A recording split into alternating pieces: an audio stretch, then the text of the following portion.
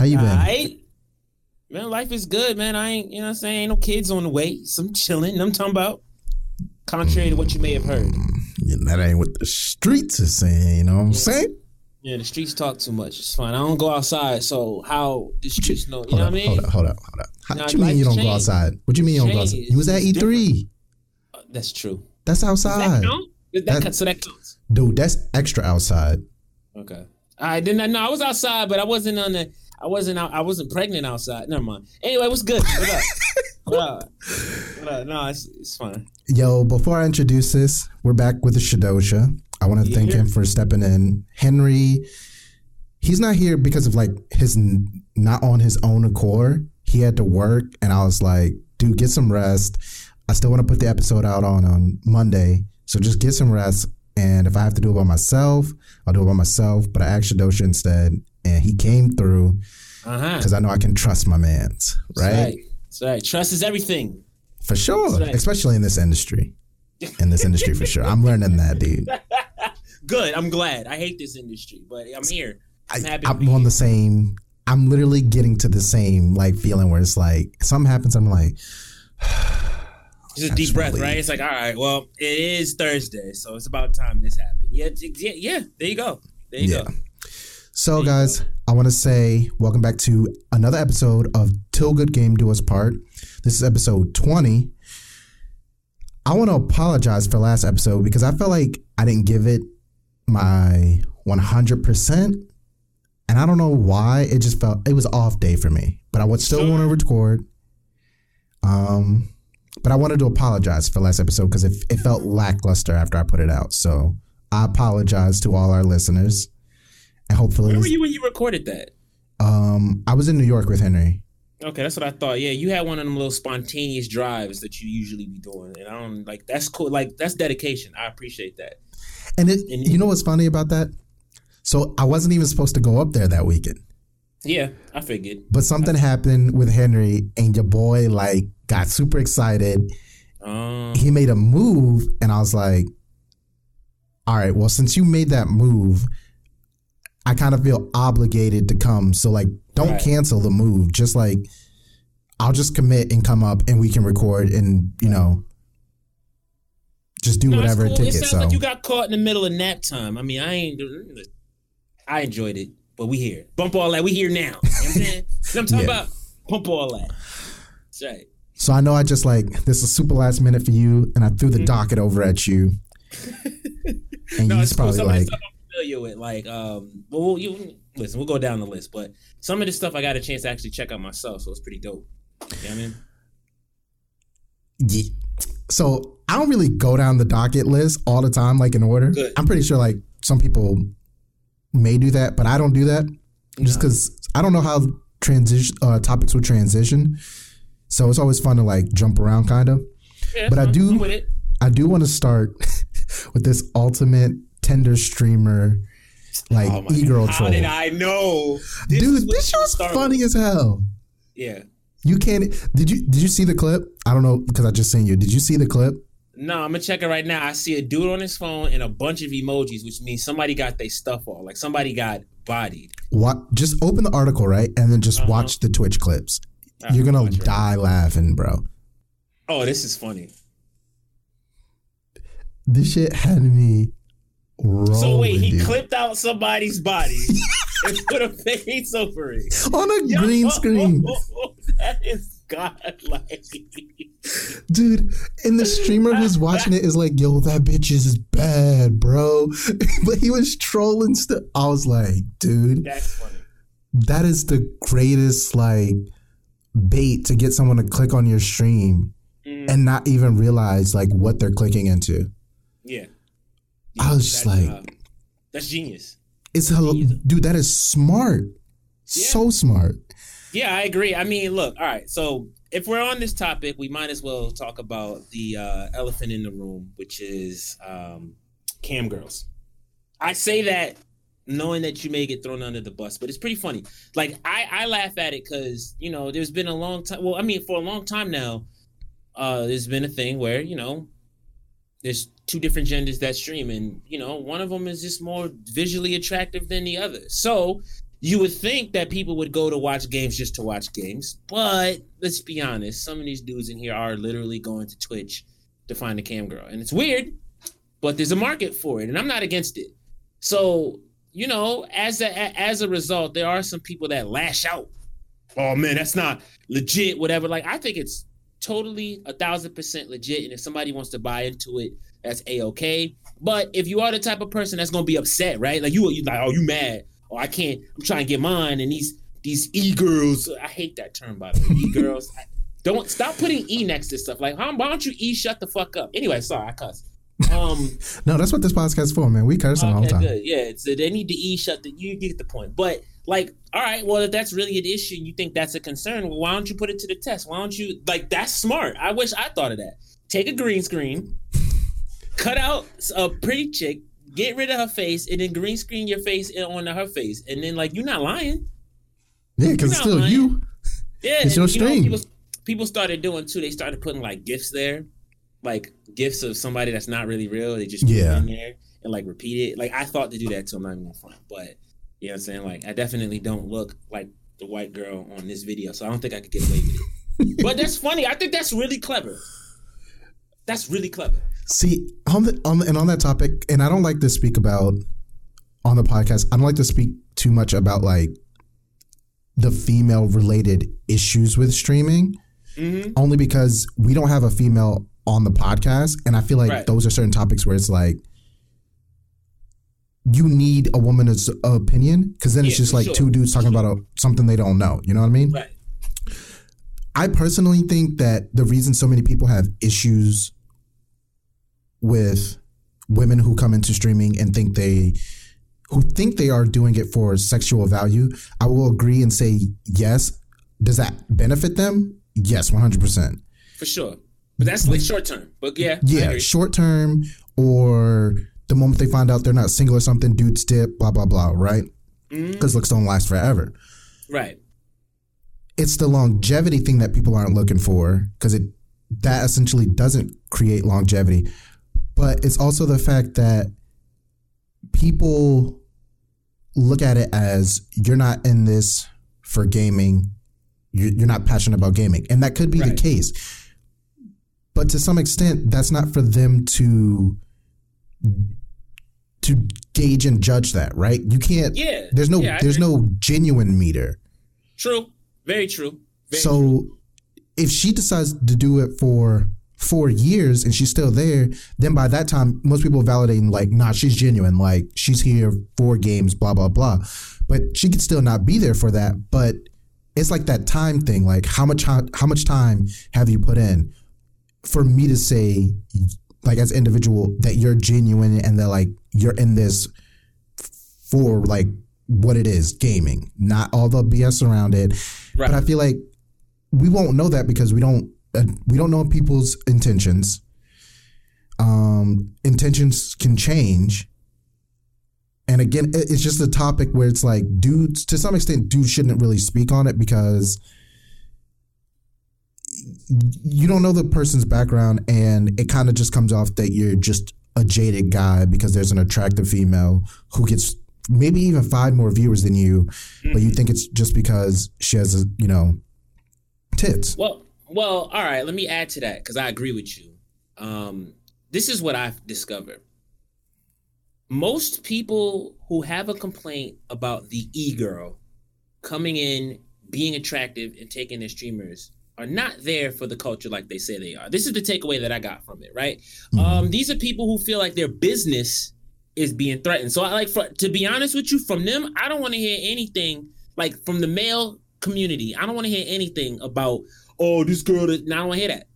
Now, if a woman said something in regards to that about other women doing that, I think that's more so a conversation to be had, right? Because that's like, all right, we are gamers. We really want to represent gaming and make that a business and a passion, but it feels like we're being pigeonholed into this lane because other people are coming in, and that's where the attention is going. Like, if that was the conversation, and again, you're right, we don't have a woman here to have that conversation, so we damn sure can't have it. Yeah. That would be one thing, though, right? But a bunch of dudes saying, like, first off, I say this all the time.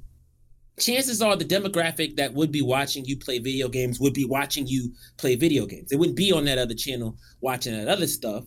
Number one. And then number two, I mean, if you're really for the culture, right? Like if you're really for the culture, why is that stopping you from playing games and broadcasting it? Why are you worried about the numbers? Why are you worried about all of these other metrics? Is this something that you're passionate about, or is this something that you're business-wise passionate about? So if it's that, I don't want to hear about the culture, because you're not in it for the culture. You're in it for the business. And another thing that you said, and I find this to be the case with everything, even in my case, I'll use myself for example, because I do it too. But like in hip hop, actually, I'm not going to use myself as an example just yet. But like in hip hop or any music, a lot of people get into the music, make music, and then leave music to do other ventures. That's so common.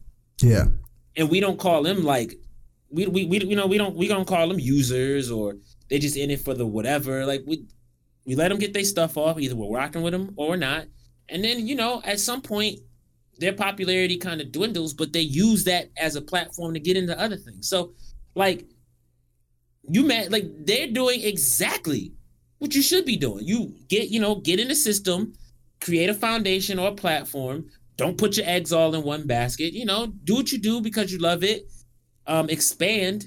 And then if you still want to do it as a hobby, you'll find a way to discover that hobby or to transition it into a hobby. But don't start talking trash on the next person, because whatever, like, hustle. They're hustling. That's the hustle. There's a lane for them. That's not even, like, if they really did their homework, they would realize that's not exactly even their lane. Right. Yeah. And then you go from there. Because, I mean, look, we can talk all of this trash about e-girls and blah, blah, blah. But here's a few facts I know from doing my research as a former Twitch admin and as a person that is obsessively on Twitch, right? Check this out. There are a lot of streamers out here that are very popular. And most of them who are making the big money are not the hot e-girls. Nope. They're not. They're a bunch of pro gamers that are usually white males. Mm-hmm. That's number one. So, like, you don't hear them complain because they're in the higher ranks. But also, that percentage of quote-unquote e-girls that are quote-unquote taking all of the business in the just chatting section are a small percentage of partners in general. Yeah. But and I'm just talking about numbers, and I'm talking about metrics. I'm not talking about any other belief-related stuff. I'm just talking about the numbers.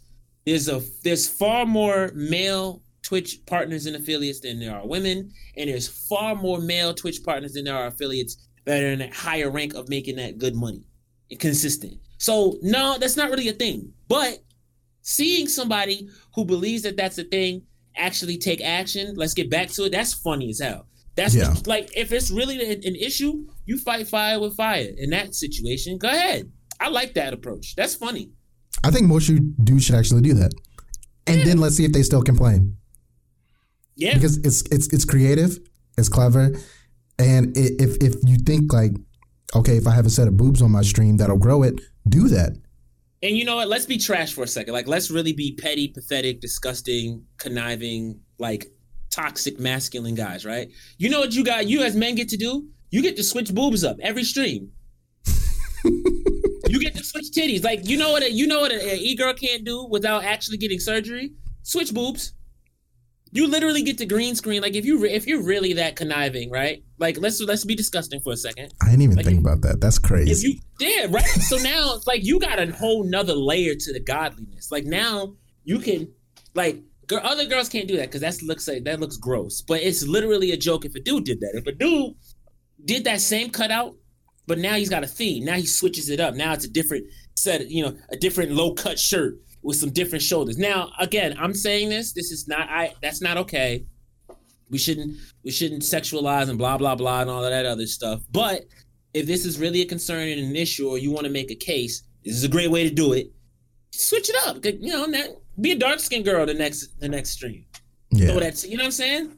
Yeah. Like, girls can't do that to each other without it looking away. But dudes, well, we look pathetic. But I mean, but if you're a numbers person, you don't care about looking pathetic. You care about numbers.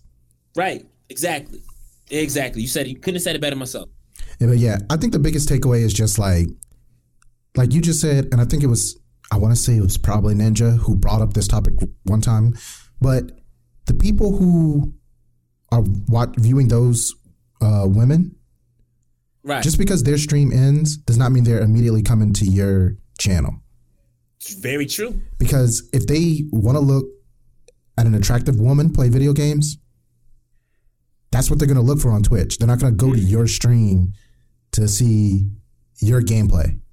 Right. Because that's not their interest. That's not what they want to view on the platform. That's a fact.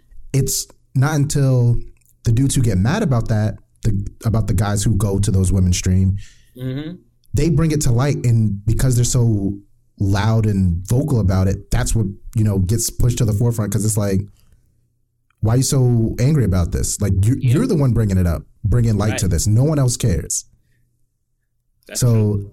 Again, I think this dude was just doing that to troll. But it's like you said, if it's a problem, try it and see if it works. If it don't. But that shit was hilarious. Just like, and the dude's reaction is priceless. He's just like, oh my God, the bitch is bad. Oh man. So from there, let's give Tempo Axe a big congratulations. He won his first. I don't know if those like summit houses are considered majors, but he won his first tournament, which was Smash Summit 8. I will say that I'm super happy for him, and it's mainly because I got to talk to him at I think it was SmashCon 2016 or 17. Yeah. And it was a very brief, hey, Axe, you mind if I take a picture? Blah, blah, blah. Just, super casual conversation. But like, I saw how nice this dude was and just like how much he cared about the game. And it was just like, damn, I'm kind of a fan now. Like, I want you to win events now. So seeing him win that and how emotional he was after, it was like, dude, like, you earned it. Like, no one can take that away from you. Like, you earned, and Melee being one of the most competitive, like, I guess fighters, I'm gonna call it a fighter, where you can see so many of like top players getting rotated, winning events. Yeah. Like, you might see like Armada or Mango or Hungrybox win like 4 in a row, whatever. But even if they miss an event, or even if they're at one, they can get upset and like lose. You know what I mean? So like, it's anyone's game. Like the people you see in Smash, they're all capable of winning and losing tournaments. Like, some are at a higher level, but like they're all capable of winning and losing. Right. So with him winning that event, right? I know your background was mainly from Virtua Fighter, but when I asked for you placing, well, let me ask this first. Have you won tournaments? And this isn't like to throw shade. It's just because I don't know. Yeah, no, I have. What was it like for you to get those, like going to that event, with whatever thoughts, and then coming out on top? Like, did that make you realize anything? Change the way the community saw you, or how you played? All right, so let me just I'm gonna tackle those little by little. In the beginning, I had no expectations of getting as high as I did the first time I did it. I was just there to play, and I knew the more I won, the more I got to play. Like, I was very, it was very primitive mind like that. Like, legit, I just wanted to play. I wanted to be nice. I was so used to competition because I used to play with my cousin and my brother all the time. But I just learned how to learn, and it was dope. Once I started placing high, like, because actually I was in somebody else's stream and they were getting depressed because they would go to tournaments and they would go 2-1, 2-0. And I asked them, what are you at that tournament for? And a lot of people's first intent is to win, which is absolutely fine. But, I didn't really learn how to develop a winner state of mind until I got closer to winning. So, like, I know, if I recall, this dude right here, Axe, he got second at Genesis 6, right? I can look it up real quick, but I'm not 100% sure. Regardless, what is dope, what's always been dope about an event like Summit is it's always been like for fighting games at least, it's always been I think it's Swiss style round robin, so everybody plays everybody, and then it just tallies up the ratios, and then you go from there. I think that is the dopest before you get into like a double elimination. So for him to do that, and with Pikachu, fam, That's crazy. Like, I mean, Pikachu's probably better in this version of Smash than the like previous ones, but still, like with the characters that are out there now, look, man. Look, I'm not even gonna get too into detail. I know we talk about other stuff there, but him doing that and him, this is his first one, and it was at Summit. Like, for an exhibition, that's like an invite-only exhibition. That's pretty prestigious. Maybe not on a level of like I know you're used to Evo and all of that other stuff, but what makes Evo so ridiculous is that it's a literal, it's a free-for-all in a sense. Yeah. Because anyone can enter. Anyone can enter. And then you go from there, and where the Summit is invite-only. I think they have some qualifiers, but more so it's invite-only. So, first off, for him to get invited, that's a success story. And then for him to make it out of his group and then beat Mango and Leffen and, you know what I'm saying? Like, that's crazy. Yeah. So to answer your question, he did win he did get second place at Genesis 6. Oh, and coming back from a loser's bracket, actually. That's okay. So let me backtrack. I thought he played the new Smash one with Pikachu. My man's did this in Melee. Yeah, Melee. Where there's a Jigglypuff, there's Falco, there's Falco. Man, listen, I can name all of the names that would probably place before a damn Pikachu, and he did it with Pikachu. That's crazy. So I salute him. I salute him for that. And he only plays Pikachu. It's not like loyal. Like where you see people go from like Sheik and like Falco or like Fox to Falco, which to me is still weird that Fox and Falco have different play styles within Melee when they're so like close. So similar, yeah. I mean, you listen, you learn that quick in fighting games. You change one button, and that can change the whole matchup. That's true. That's a real thing. But dude, getting second in Genesis 6 and then coming and winning it, oh my God, that's just like... Yeah, man, he deserves it. I'm really happy for him, especially because this is his first one. So, and that's kind of that itch, though. You do it once, now you got to do it again. Now you got to do it in a row. You know what I'm saying? Yeah. And I think... That's great. After he won, he got a lot more views on his stream. Like a bunch of people came in congratulating him. He got a bunch of subs. At one point, he had like, it was like 17. I think it was 1,700 views, right? Mm-hmm. But he was getting more views than like a tournament at the time. Yeah. But this was just him after the tournament was done, like playing like on his regular stream, and I was like, the fact that the Smash community can be like that supportive, like this dude has never won, wins. Now you guys are flooding him with love. I want to see it kept there, but like I know that's not gonna happen because it's like, all right, win again. Right. But the fact that like they were able to do that and just come out and be like, yo, like congrats, we want to see you do well, like keep it up, and just like showing him that massive love and respect, it's just like, dude, Axe, you freaking deserve all the praise you're getting right now. And again, the fact that you did it on Pikachu, the people that's like, oh, it's only a spam character, like no skill, like right. You were the underdog and you finally came out on top, like plain and simple. Yeah. So happy to see it. Ride that wave, keep that momentum going, and get prepared for the next one. For sure. So since we're talking about like accomplishments and underdogs. Well, I wouldn't really say these guys are underdogs, but 100 Thieves. About time. They previously won, what was it? CWL, oh my God. CWL London. And then they came back to be double champions to win Anaheim. Mm-hmm. But it's interesting because people were like, their worst played objective was Hardpoint, and they were outslayed during that game type, right? Right. But they still managed to win the entire event. Yeah. So that brings me to this topic. Why is it still that our gaming communities think that a high KDA and slang is the only way to win a game? Even if that objective is not, like, that's not the objective. Like if it says, hey, capture the flag, but all you do is sit there trying to kill people and they end up getting the flag, right? You've lost. Yeah. That's what, and essentially Hardpoint is what, like King of the Hill, right? You sit at a point, get points, and then you reach 250, they win. Yep. Yeah. Yeah. I mean, look, all right, let me just say this, bro. all of those people that think the way that they do are not winning tournaments.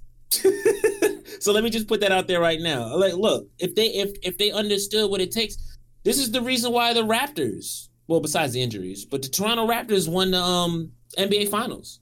Yeah. Kawhi, although he got MVP, what did he keep saying? Teamwork.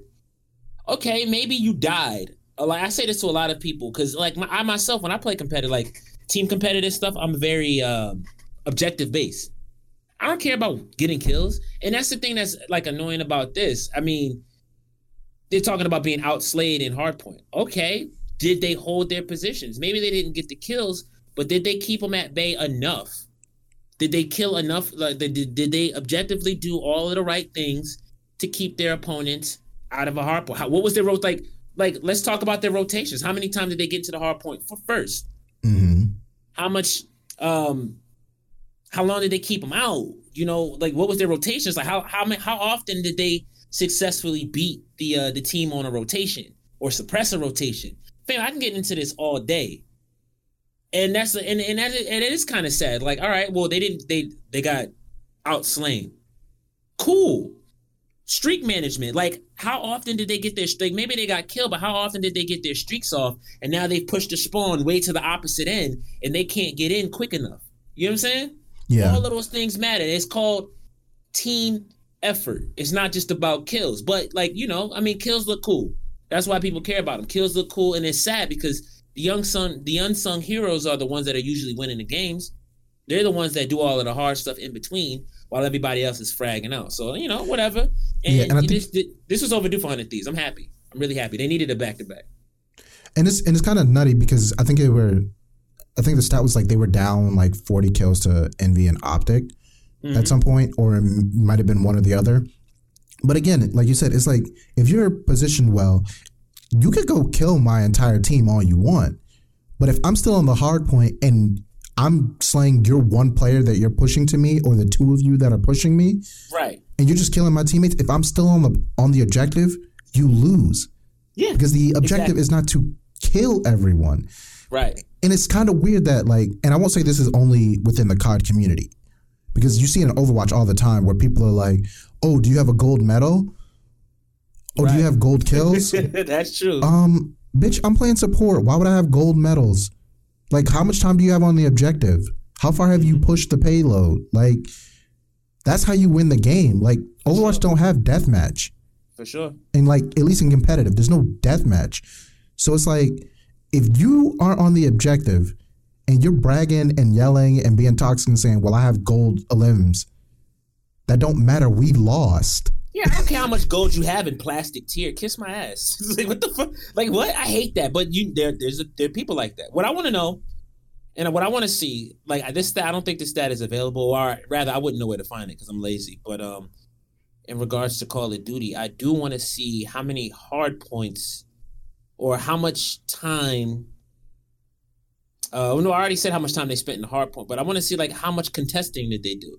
Because dying a lot could be that just might mean that they rushed the hard point and stood in there. You don't get points when the hard point's contested. No one does until the hard point is clear and you're the only team in that hard point. Mm-hmm. So okay, maybe they died a lot. Maybe they ran in on purpose and tried to frag out, and there was a constant flow of people running in where you couldn't get points in that hard point, and it just ticked down or something. Because if you're outslaying them, like, say they're all pushing, right, and like you said, it's contested and they're not getting any points, but even though you're outslaying them, if you're not in that point or them dying and the point resets and they're beating you to it and they're getting those, like, you know, first few points before you can rotate to the objective because you killed them, that would make sense too. Yeah. Because it's like, even though you're outslaying them, if they're getting those first initial points and you're contesting, right,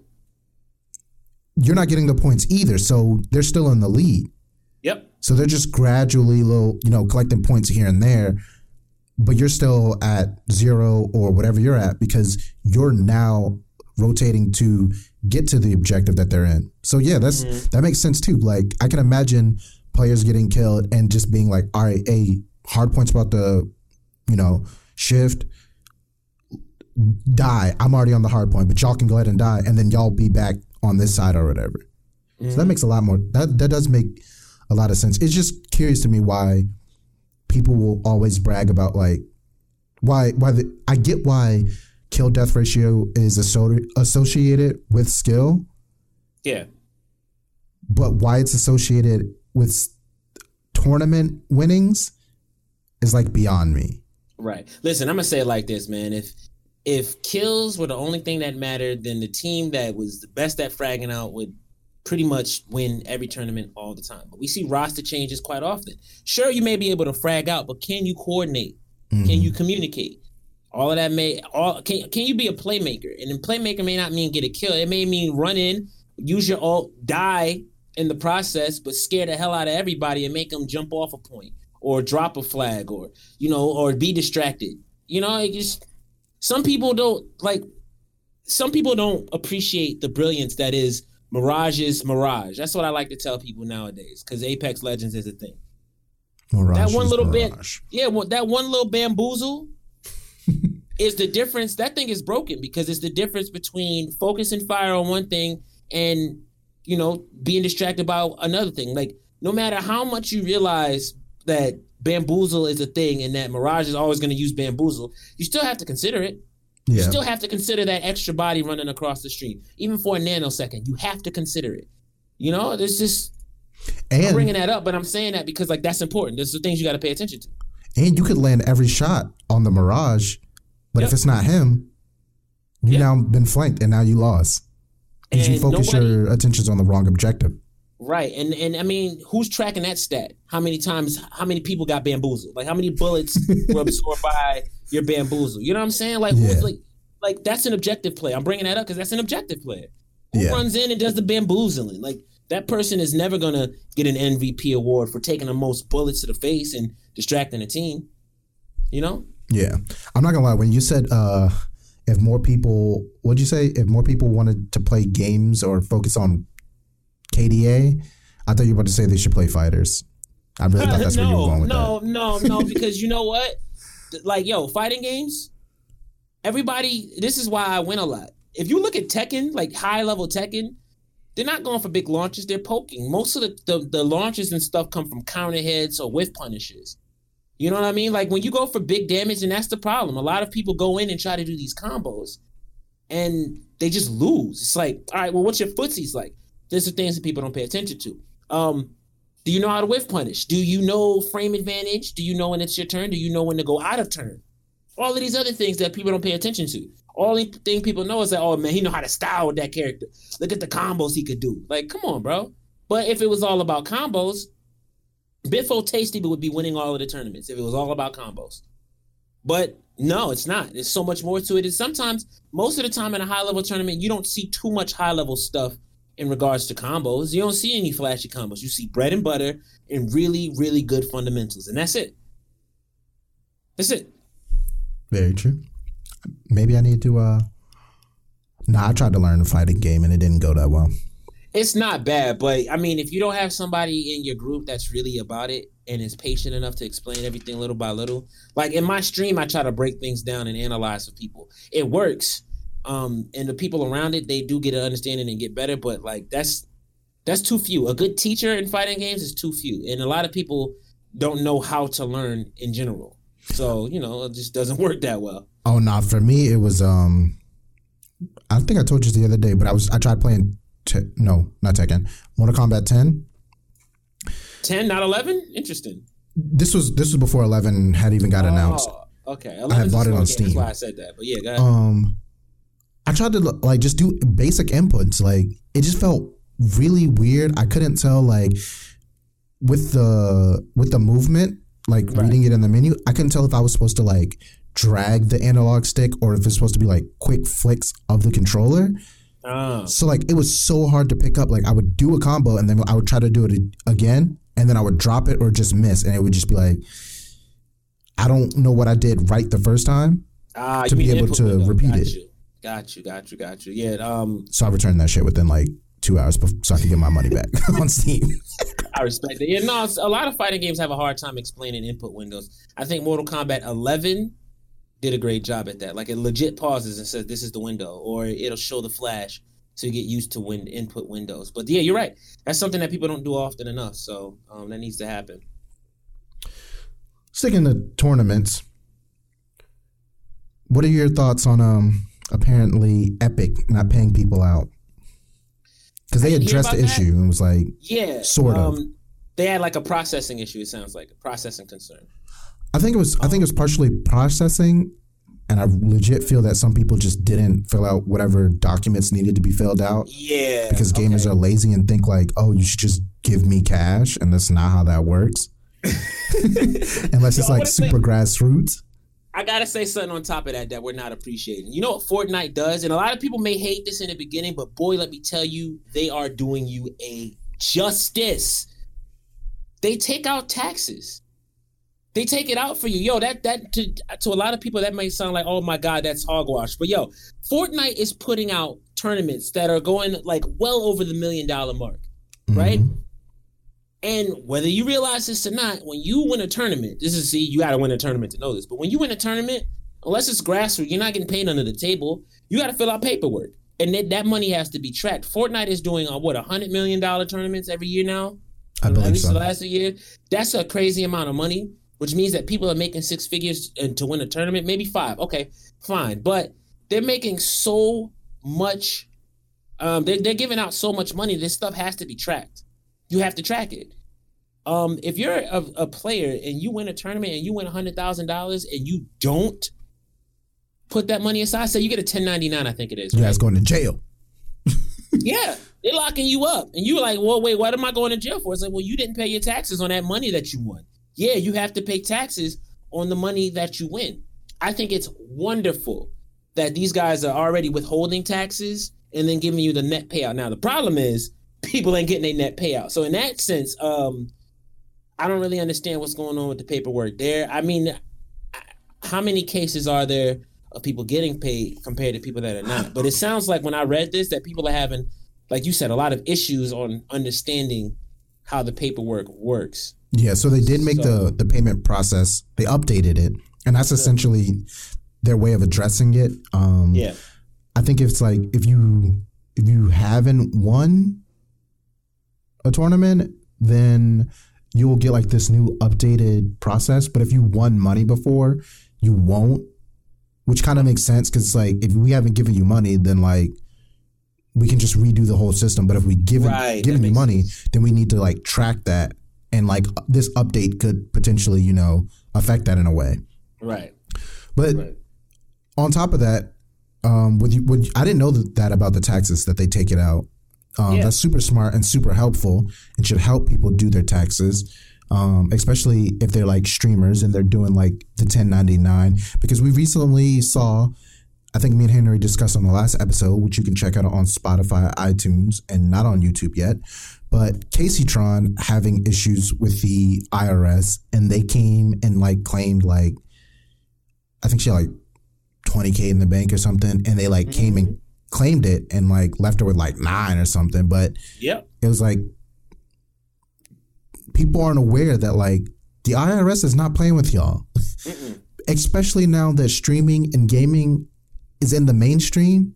For sure. IRS wants their money. Like before they were probably like, they're doing what? They're only playing games. All right, cool. Now brush that under the rug. But now that they're seeing $1 billion leagues pop up and a $1 billion figure and $1 million figure here, no, they want their money. They are not playing with y'all. And I'm, God forbid, but I knock on wood, but I guarantee we will see at least one, if we haven't already, at least one of these esports team owners get time or go to court for something for like skipping a tax evasion. Yeah. Because it's like young men and women who have never owned businesses, don't have lawyers, and don't know the law. So it's like, and some of them haven't even had real jobs before. So they don't even know that taxes is a thing. They just hear people talking about it. It's like, you need to pay that. And if you don't, they will come after you and they will get you on tax evasion. I will not be surprised within the coming years if we see it. Like, I recommend this to everybody. Now that you're saying that, pay your taxes. If you're a Twitch streamer and you're pulling in some crazy money, especially if you're pulling in some crazy money, besides the fact of saving it, pay your taxes quarterly. At the end of every quarter, trust me, it'll help. Pay your taxes at the end, and also keep the receipts for all the games that you're buying if you're buying games, because those are write-offs. Yeah, all that stuff is write-offs. Even equipment. Yep, equipment is write-offs. All of that stuff is write-offs. You can prove it that you're using it. Keep those receipts. You get a percentage of that back. If you're upgrading your computer, save the receipt. Don't throw that $600 graphics card receipt in the trash. Shit, even for your internet. Your internet? Damn, I'm trying to think what else. When you buy that DX Racer chair, like, don't, and this is the thing, like Shadosha just said, don't just do your taxes. Pay them. Sidebar, real quick. Is this stream? I mean, this podcast sponsored by any chairs and companies? No. Okay, good. I'm them gonna chairs start looking are for trash. sponsors. No, fuck them chairs. Them chairs are trash. All of them except Secret Labs, and Secret Labs is barely not trash. It's overpriced. Okay, regular ass computer chair. Those are way more comfortable. All right, so no lie. I have 2 DX Racers. One the community bought me, and I love them for that. The other one I got from my last job. They just gave them away. Thank God. I am in my house sitting on a rinky-dink, very, very, very old leather chair with 2 pillows on it, and let me tell you, it's way more comfortable than my DX Racer. I've had so many back problems because of that damn chair. Screw that chair. Wait, so the lumbar support didn't support your lumbar? Is that what you're telling me right now? My lumbar needed moral support after that. It was terrible. And I still have it because I'm trash. But, like, you know what I'm saying? Like, it's terrible. Don't get that chair. Let's get into, this isn't even on the docket, but since you brought that up, it's something that, to me, is a super important topic. Mm-hmm. And something that Sir Scoots mentioned on a pod, or like a web series or whatever podcast that I was listening to on my way up to New York one time, right? Right. And again, it's not on the docket, and we could go on a tangent, and I don't even care because I feel like this is a super important topic. When are we going to see player and streamer signature peripherals? Because it baffles me that players and streamers have all this leverage. And again, and this is, I'm going to mention something after that Scoot said, but they have all this leverage to market themselves to these companies who want to sell more products, right? And this is the thing that Scoot said. He said when players and, like, I guess streamers, and under this case too, to some extent, when they sign the contract for the org, they are signing away everything from head to toe. So, like, if the org is trying to figure out, like, okay, because they're operating as talent managers, and this is what he was talking about with Tfue. They operate as talent managers, but they're not registered as it. But when people sign these contracts, they're not really looking ways to market themselves, you know, like, to companies. They just figure, oh, the org will handle everything.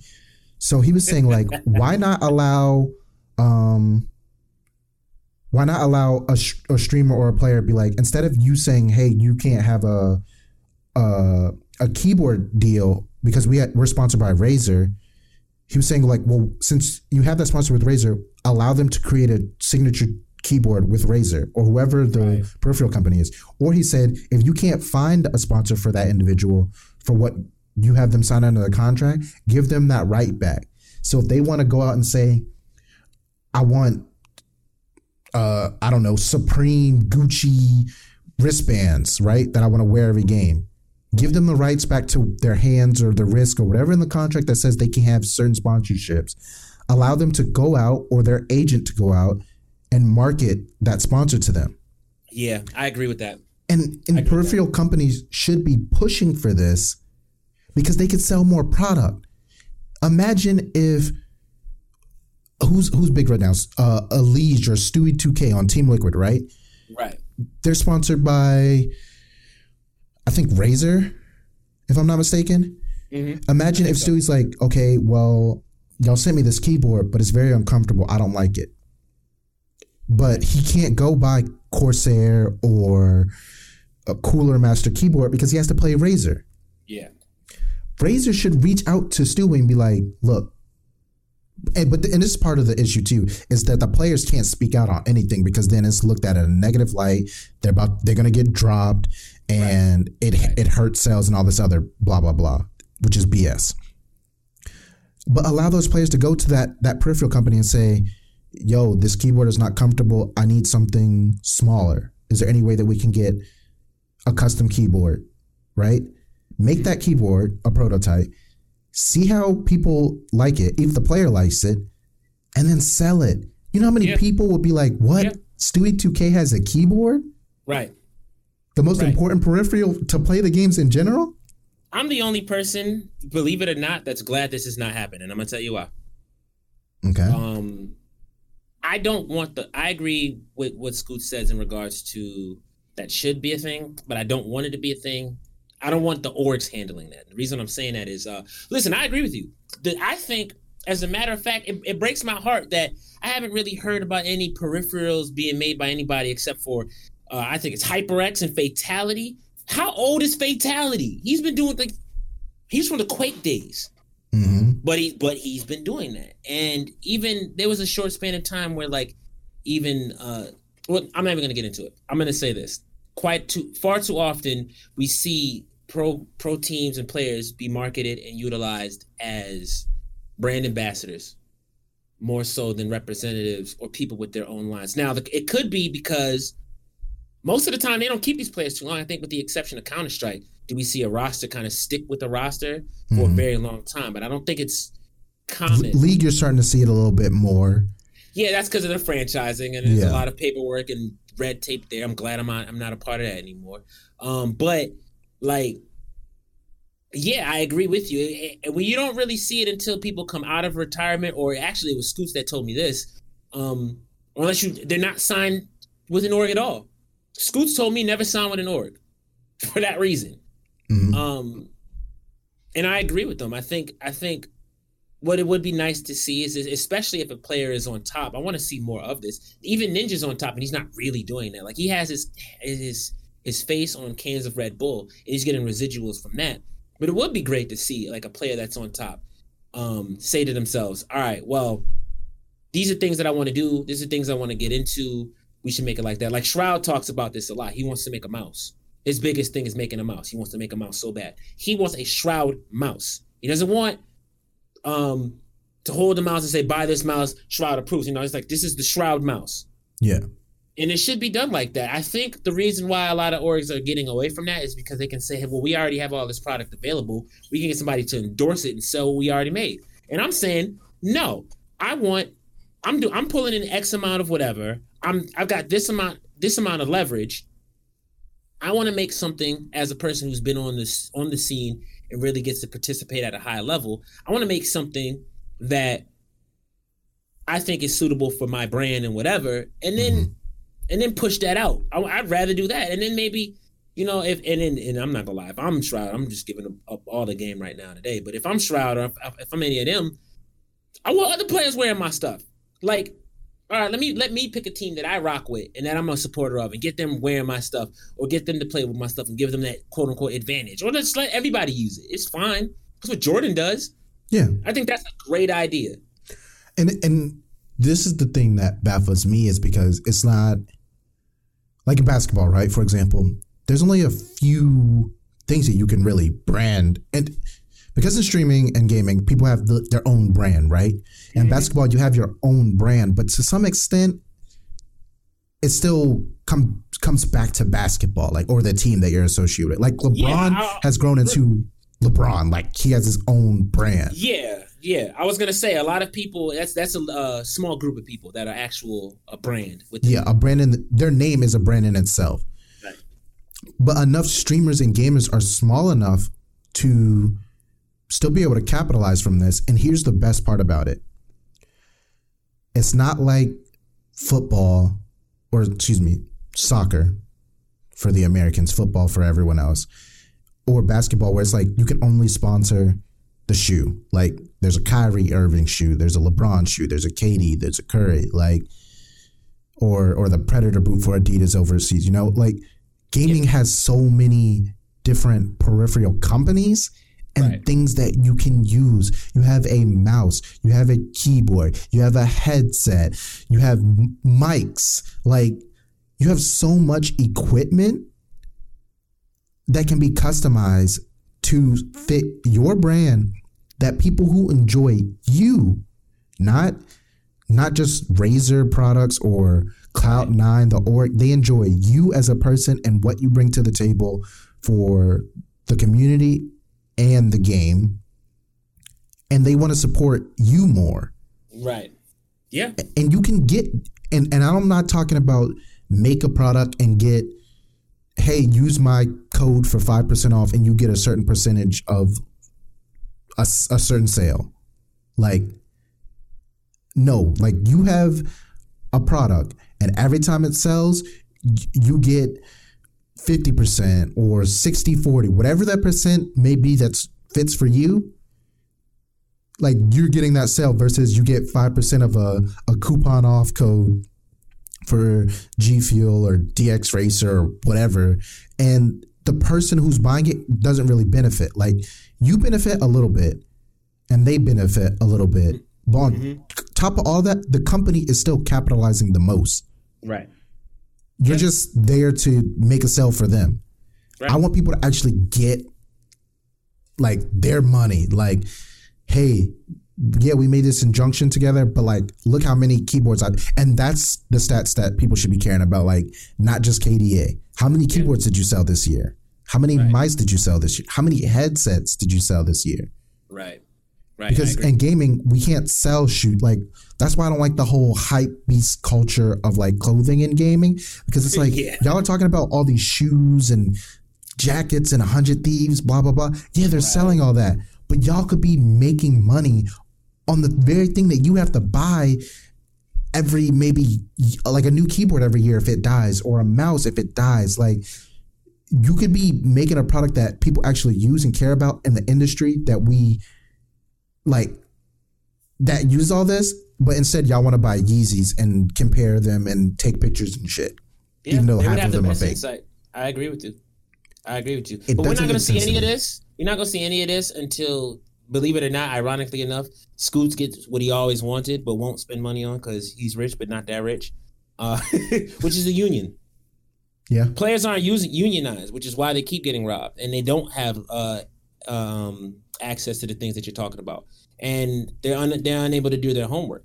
Everybody's signing a slave deal whether they realize it or not, because they're not educated enough. A lot of these people are hyped to be able to play a video game and make money.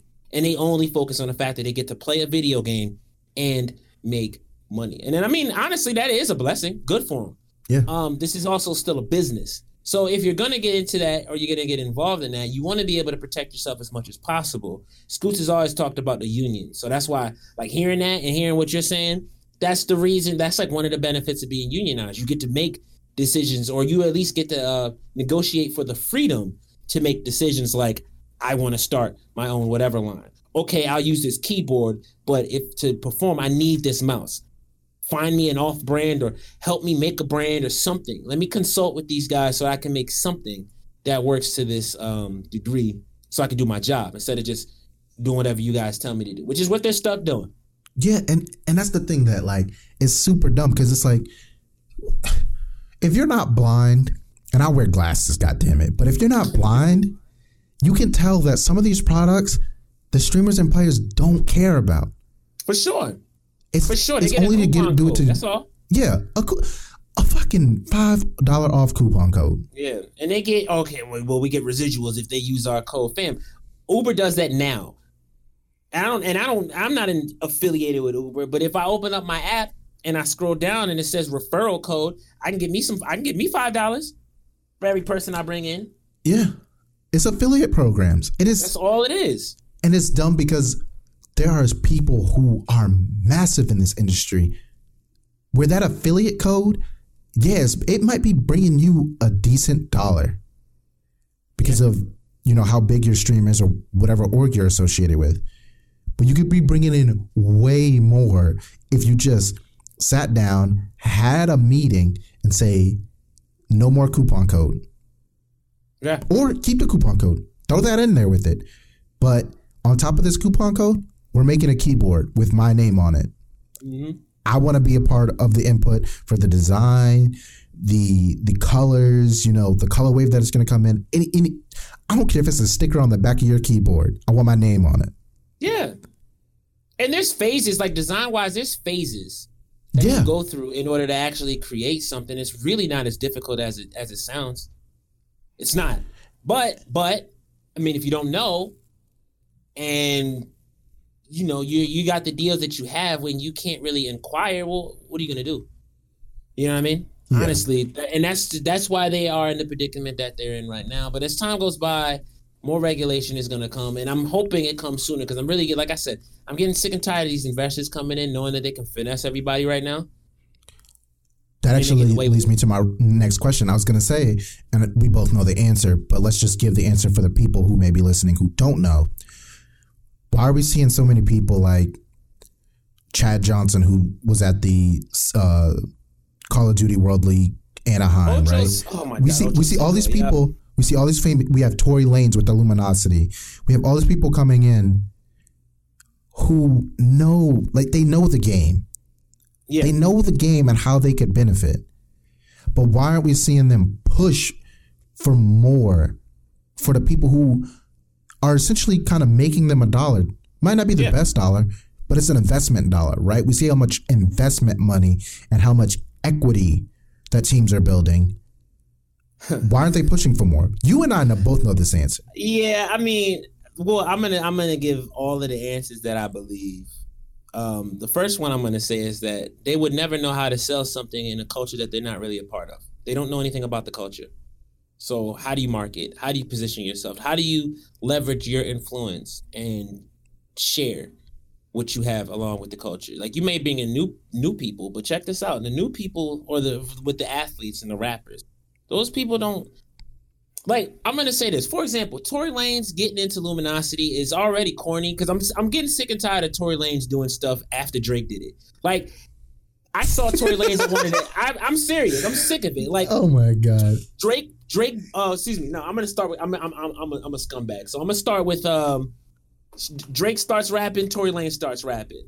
Drake does Controller, Tory Lanez does Controller, the remix. Which was more popular. Else?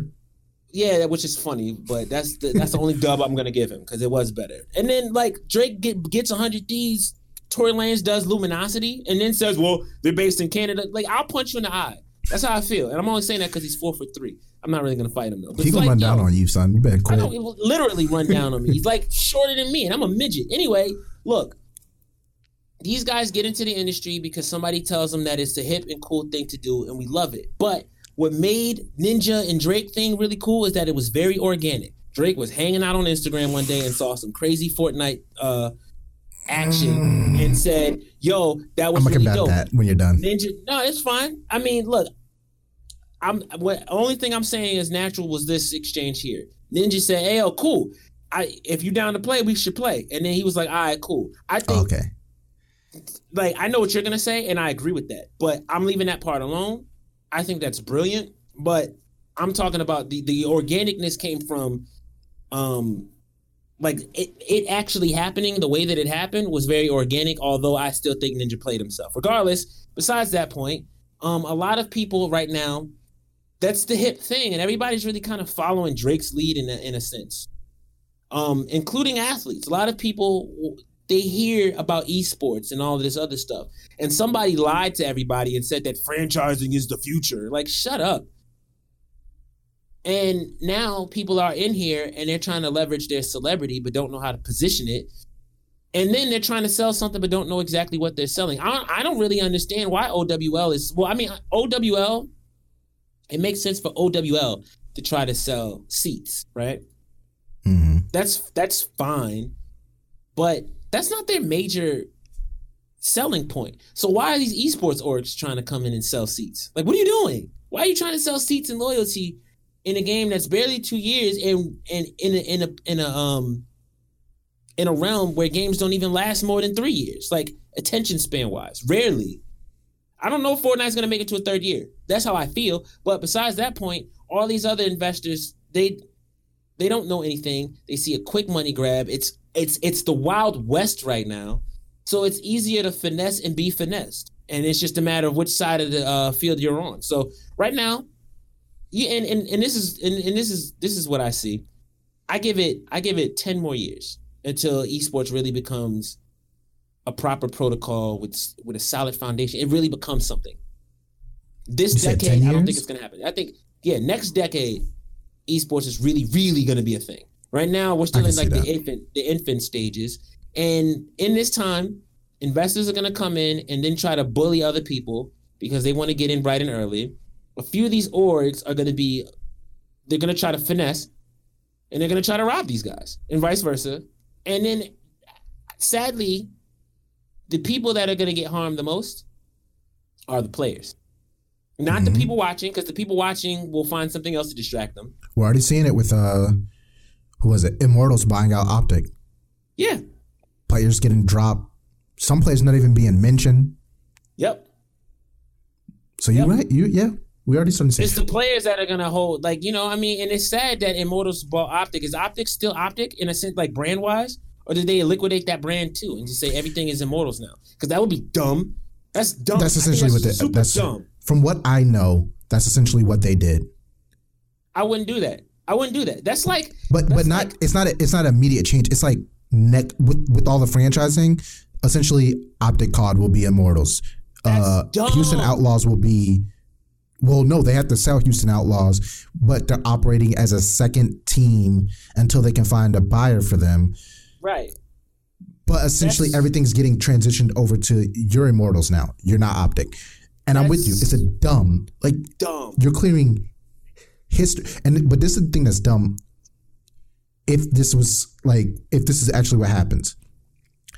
If Immortals it obtains or continues to be the holder of the Optic brand, and that branded does not get sold off, that's where the mistake is.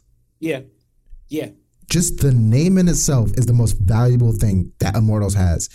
The fact that they're kind of wiping it out and changing the look, but it's the name. It's the fact that you're removing an esports staple from existence damn near so you could have a spot in League of Legends. Yeah. Which is insane. I think that's crazy. I mean, the fact that they're making such a push to get franchise in League, I just don't. I need to see the paperwork. I've seen some of it, but I need to understand what makes these guys think that there's more longevity than. Because, I mean, there's a lot of turmoil already happening in Riot's office. And I will commend Riot for being one of the stronger companies to actually do some great brand positioning and marketing around esports. Like, they're the ones that said, why are we giving this to MLG and all of these other people? Let's hire the right people and do it ourselves. The attention is there. Yeah. They did wonders, but there's still so much internal turmoil. And look, let's really be honest. The game dwindled in popularity. 100%.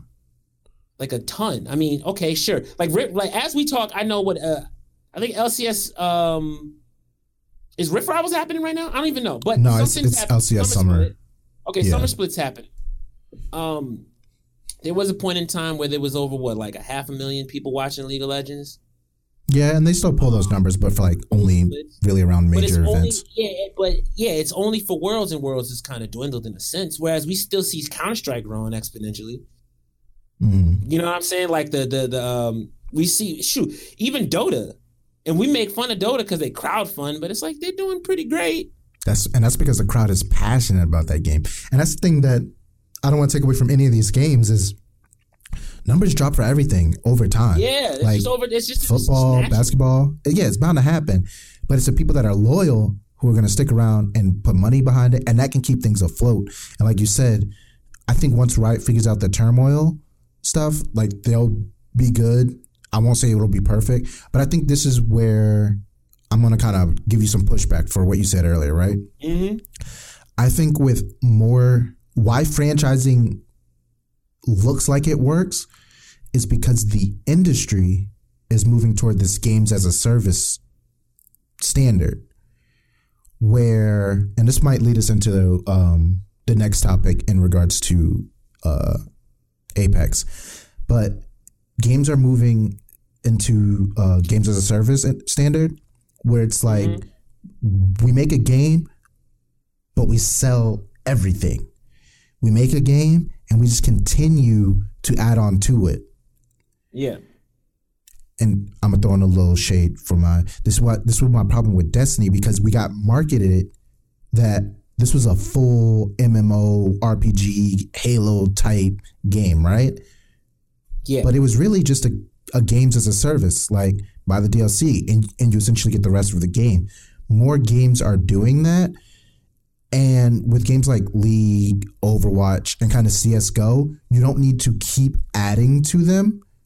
But the games as a service, what's the word I'm looking for? Like structure, still works for them, because you can update the game, you can add, different skins, you have constant patches, meta shifts, you have all this stuff that's constantly changing the game. And it's not a new game, but the fact that it was a change made to it will spark people's interest to bring them back a little bit, like boost the numbers up a little bit, and they'll dwindle back down.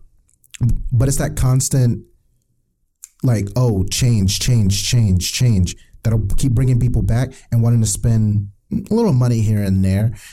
But it's bringing those people back and having them play your game without you as a publisher, not necessarily a developer, but you as a publisher having to market an entirely different game and then try to meet some outrageous number of sales that you set because gaming is popular.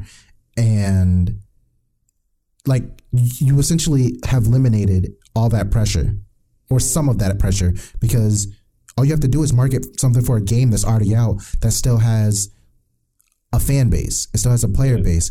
So then you just get the word of mouth. Yo, Apex just added dragons, everyone go play. Yo, League just had a patch, like, I need to update and go play. Hey, Overwatch got a new character. Let me go read the lore and go play.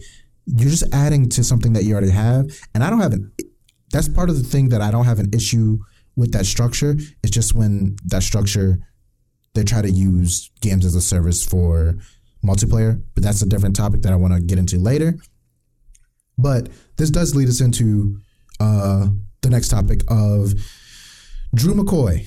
He is the project lead at Respawn Entertainment, right? Right. He recently came out and said that there will never be an Apex 2.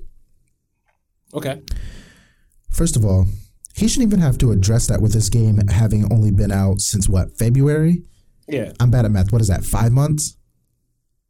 It's June. Yeah, I think so. Yeah, 5 months, 4 months. Why is Apex 2 being discussed? Because Destiny came out and a year later or a year and a half later they released Destiny 2? Like, right. that is why would you make first of all, why would you make a second game for a game that's only been out for 5 months? Yeah. And it's not like some small indie game. But on top of that, what major changes could you do for there to be a second game? Mind you, Apex is a free game.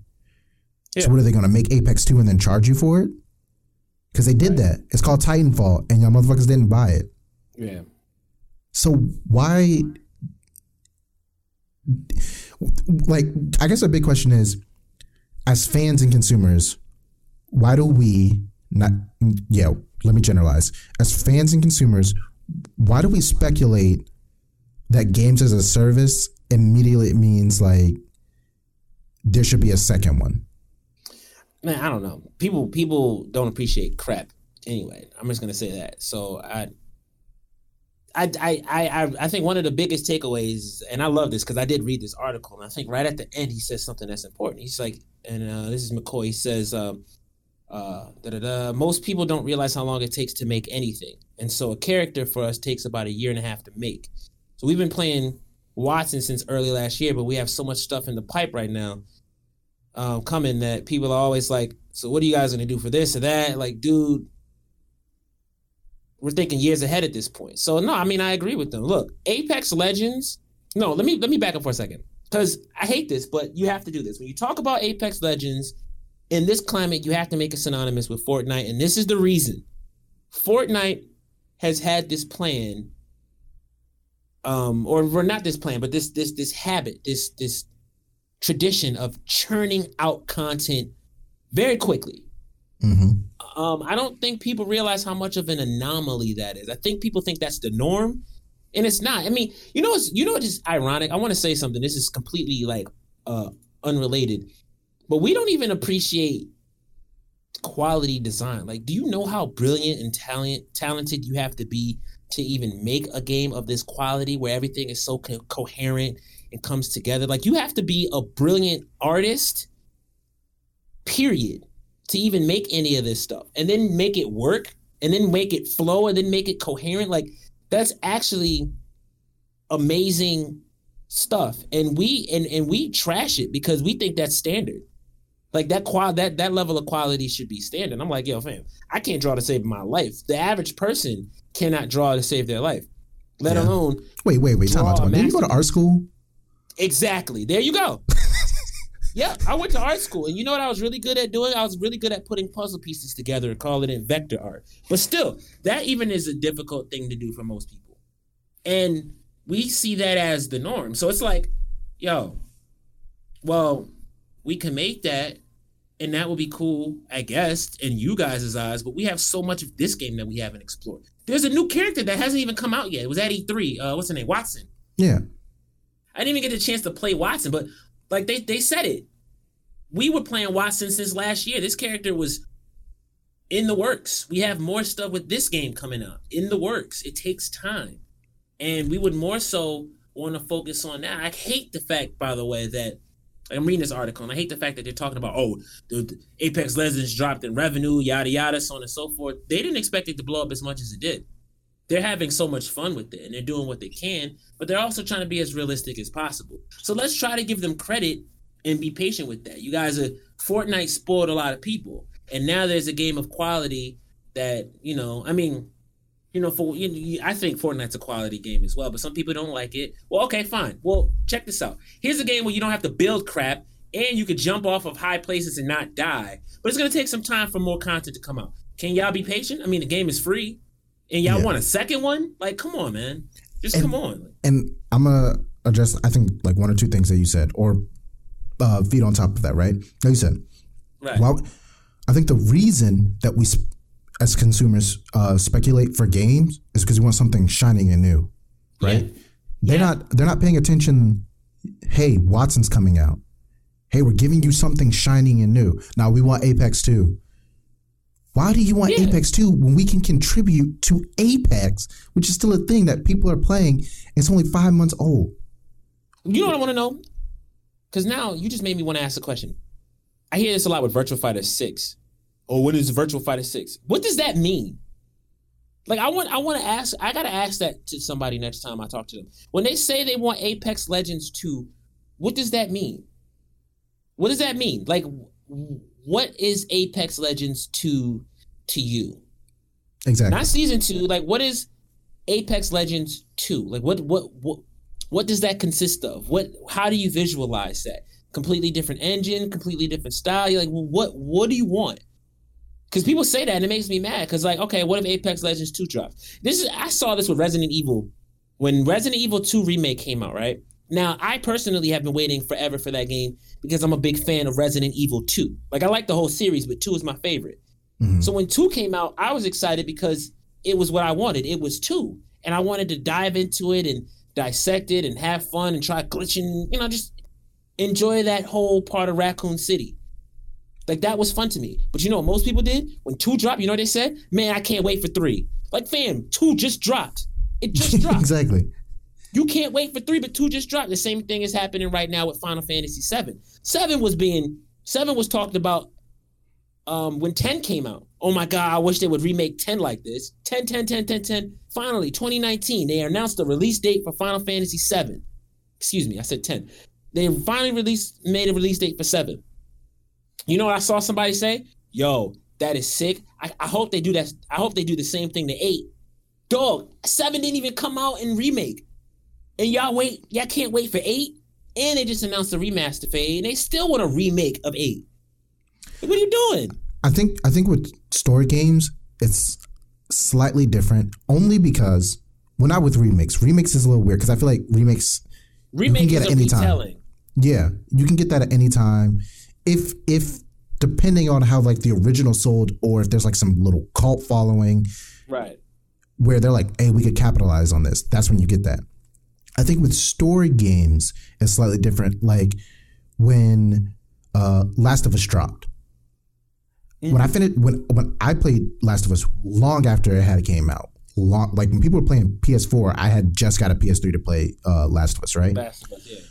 When I finished it, in my head, I'm thinking, oh my God, when is Last of Us 2 coming? But it's not because I was so eager. And again, this was years after Last of Us had came out. It wasn't because I was eager to play or wanted some change up. I wanted to know the story. How does the story progress? Right. I think with a lot of people, it's that mentality of how does the story progress, but they don't realize there's lore to these games, but you search out the lore for on your own. Yeah, right. Like in League and Fortnite, like that, the story's not directly told to you.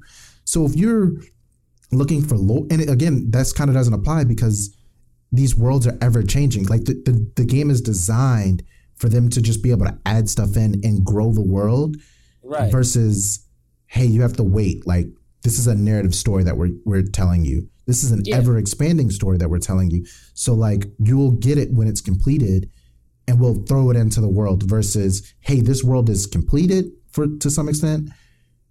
Here's the story of it. Right. Right. So sidebar, that's why I appreciate Fortnite for that reason. What you said a moment ago, just so you know. Just continue. Oh, and I was gonna say, this was like the second topic apart or second opinion on that. The reason it works for Fortnite is because remember, and this isn't a remember for you, this is remember for everyone. Fortnite was originally not. When people said Fortnite, it wasn't BR. It wasn't a battle royale. Yeah, it was not a tower defense kind of story game. So that's why there's so much storytelling and why things can happen in the BR like realm. Because like you said, these things don't, like, you have to be clever. Like, and not everyone can draw, not everyone can storytell, not everyone can do all this stuff. Epic knew that, and they know that. So they're like, oh, we have this massive story that we built out for what was the couch co-op story mode. Mm-hmm. How can we apply this to the BR mode? Well, that stuff already exists. So you just pull from what already exists and throw it into the ever-changing world of BR. Because that's where everyone's putting all their focus into. Right. Now, depending on how in-depth you understand the stuff that's going on in the BR, you might need to go play Save the World if you want to get the full story.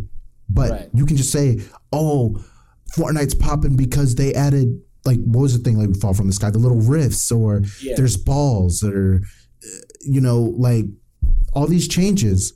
But those changes are part of the story. And that's why, to some extent, when people are like, oh, this season is really dumb, you can do this or this, because they're telling a story and you're missing that. You're just one, oh, this is unbalanced because you want to play in World Cup. Games weren't originally created for, to some extent, they were created to be competitive, but there was still a story behind it. Mm-hmm. It wasn't just the same way in sports. There's storytelling in sports. You have rivalries. You have all this stuff that is backstory to the game that doesn't always stem directly from the game. Yeah, that's true. I mean, look at LeBron and Kevin Durant. They have a rivalry to some extent. LeBron is scared of KD, and people are like, oh, nah, that doesn't make sense. He's the greatest. But you got to think about it. LeBron came from high school where a lot of people weren't on his level. He goes straight to the NBA. But then here comes this dude out of college who's scrawny, that people can push around, but he can shoot over anybody. Yeah. Doesn't matter who you are. Doesn't matter that you're LeBron. I can shoot over you. You've now created a storytelling of the greatest player in the world, and now he has a fear of someone that's not, you know, that it doesn't have the same story as him. Right. I think that's the thing that we miss as consumers when it comes to putting all this pressure for an Apex 2 or a Destiny 2. Like, and that's a perfect example. Look at Destiny 2. Destiny 2 came out. Everyone's hyped, like before when it got announced. Oh, Destiny 2, yeah, we're hyped. But it came out and everyone was like, oh, this is shit. Yeah. And some people were even saying, oh, it's worse than Destiny 1. What could they have changed? The gameplay doesn't change. The story. Right. I'm mad they came out with a Destiny 2 for that reason right there. I was like, nothing needed to change. Exactly. And they could have, whatever the story was for Destiny 2, because I didn't play it, I wasn't even going to fall into that trap. Whatever it was, they could have just kept it with the service plan that they were using for Destiny, because people weren't going to get tired of the DLC. They were still buying it for Destiny. Yep. I think it was the new, hey, this is a new shiny thing because we threw the number 2 on it. That's what kind of people got hyped about for and went to go buy, instead of saying, hey, come play Destiny because we got DLC for it. Nah, I quit Destiny. Oh, Destiny's 2 coming? Oh, no, I'll play that one then. Yeah. It's the same game. Okay. Yeah. And people were constant, and that's kind of what baffles me with Destiny in regards to, what was it, Taken King, where you could buy Destiny for $60 and get all the DLC, or pay $40 and get just the DLC. Yeah. Those people lucked out, but then those same people went and bought Destiny 2, and it's like, you didn't get none. You didn't get anything new outside of the store. You may have gotten things that were worse, but now you still got to buy DLC because it's a completely different game. Mm. I'm pretty sure they use the same engine for it. So it's like, what new was brought to the table? Right. Again, that was off topic. Well, no, it kind of led into that other topic. But yeah, it just baffles me that people get so worked up to want to have a second of something, because it's not like a movie. Yeah. You're like, give me another Transformers or whatever. It's like, it's a game. Mm-hmm. This shit it's not built overnight. Right. So that was my question. Why do people speculate? There's only one game that we should be speculating that could have live service and games as a service that we haven't got yet. What's that? Skate 4. Yeah, give me my fucking Skate 4. Look, I'm for it. When did Skate 3 come out? Like, I feel like that came out in like 1994 at this point. It's been so long. I just aged myself, my bad. But dang, like, wow, that would be dope. Skate 4 came out in 2010. Or excuse me, Skate 3. Skate 3 came out in 2010. Think about that for a second. I think Skate 4 is primed to do something like that. I do want to know how they would do it. I didn't read this article. I'm curious as to how they would like to do that. And EA makes this game, right? Yeah. I don't want to dive into it because that is something like way more in depth, sort of, that I want to get into. Yeah. I do want to have a skate podcast at this, like, about the video game.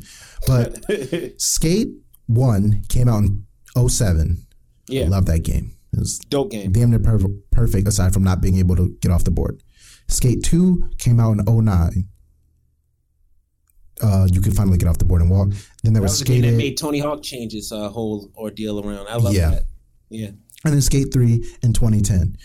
So why y'all asking, when is GTA 6 coming? When are we getting Skate 4?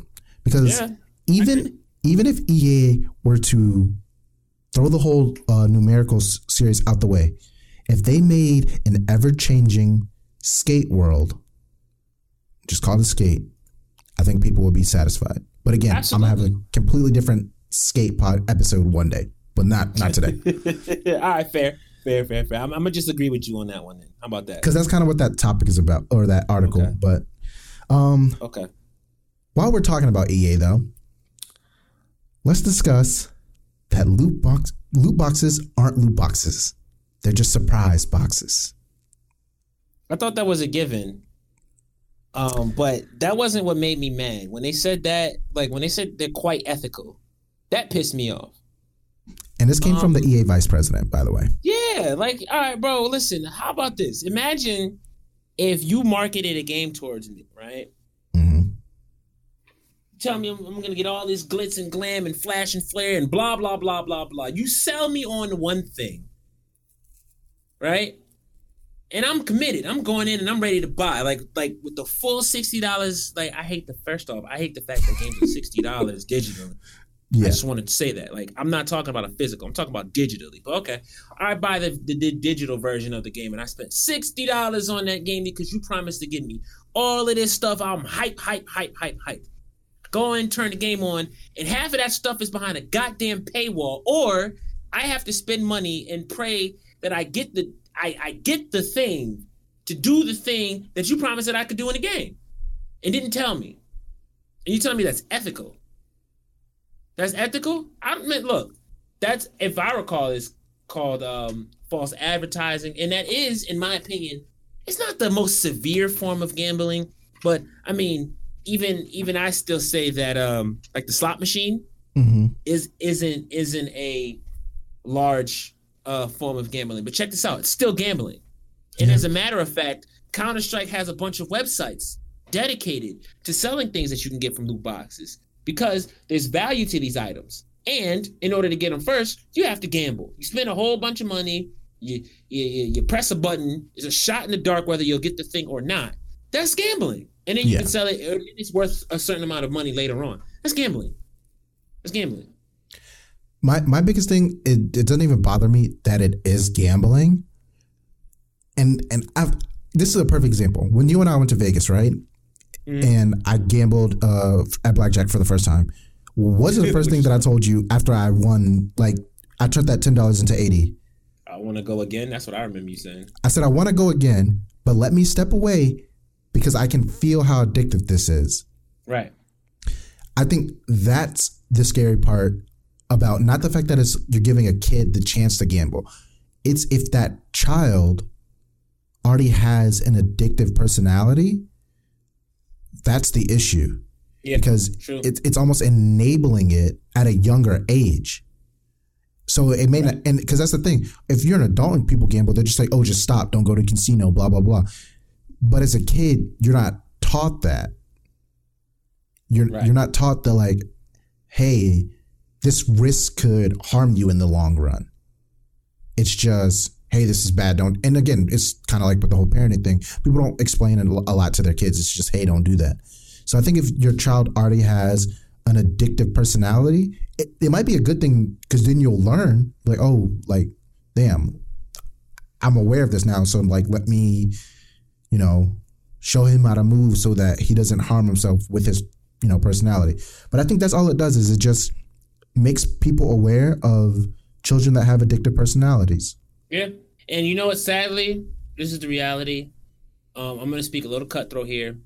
Those kids are the absolute perfect person you want to market to. Yeah. They're going to impulsively, but that's Vegas' whole thing. Why do you think they give you free alcohol when you step in? You step in and you sitting down and you gambling, they want to enable as much of that impulse as possible. If you're already in there and gambling, chances are you like to gamble a lot. And you know how beneficiary it is to have you incoherent when you're gambling? Yeah. Give him all the liquor you want to give him. Give it all to him. Give him that liquor. Get him drinking. Get him to make poor decisions. You obviously can't get children drunk, but you sure as hell can give them a game and say, hey, if you want this, find your parents' credit card and spend money and enable. And, we do live in a very flaky society where kids bully their parents. I don't know how that happened because I got whoopings as a kid, but whatever. Kids don't get punched no more. Right. And so, a company is raising your kids already. They're going to try to condition them as much as possible so that they can continue to give them more and more money. Disney. That's just what they do. That's what they do. And they're very good at it. So, I mean, like, that's sad. And there does need to be some regulation just so people aren't being victimized. Boy, the victim is the best customer. Mm-hmm. I hate to say it like that, but it's the truth. And I'm speaking like this because that's exactly how companies look at consumers behind closed doors. They measure and analyze habits, and they do that with all of the logic and none of the emotion in the world. Like, that's how they approach it. And then, like, you guys be emotional. As a matter of fact, use your emotions to buy with us. We are not an entity that cares about emotion. We're a business. Is it ethical? Hell no. But it's business. That's just it's weird because there's a class called business ethics, and I'm like, I just read 48 Laws of Powers, and that there's no ethic. If you ever read that book, there's no ethical way to do business things in that book. There's just nothing but cutthroat, nasty, pathetic, conniving. It's logical things. It's all logical. It's like, yeah, that makes sense. It's the same way I saw someone say this, right? They said, how can you humanely kill something? Right. I get sick and tired of seeing like burgers, like, you know, we grass fed these things. Like, no, you still raised it in captivity and then killed it to feed us. Yeah. Where's the ethics?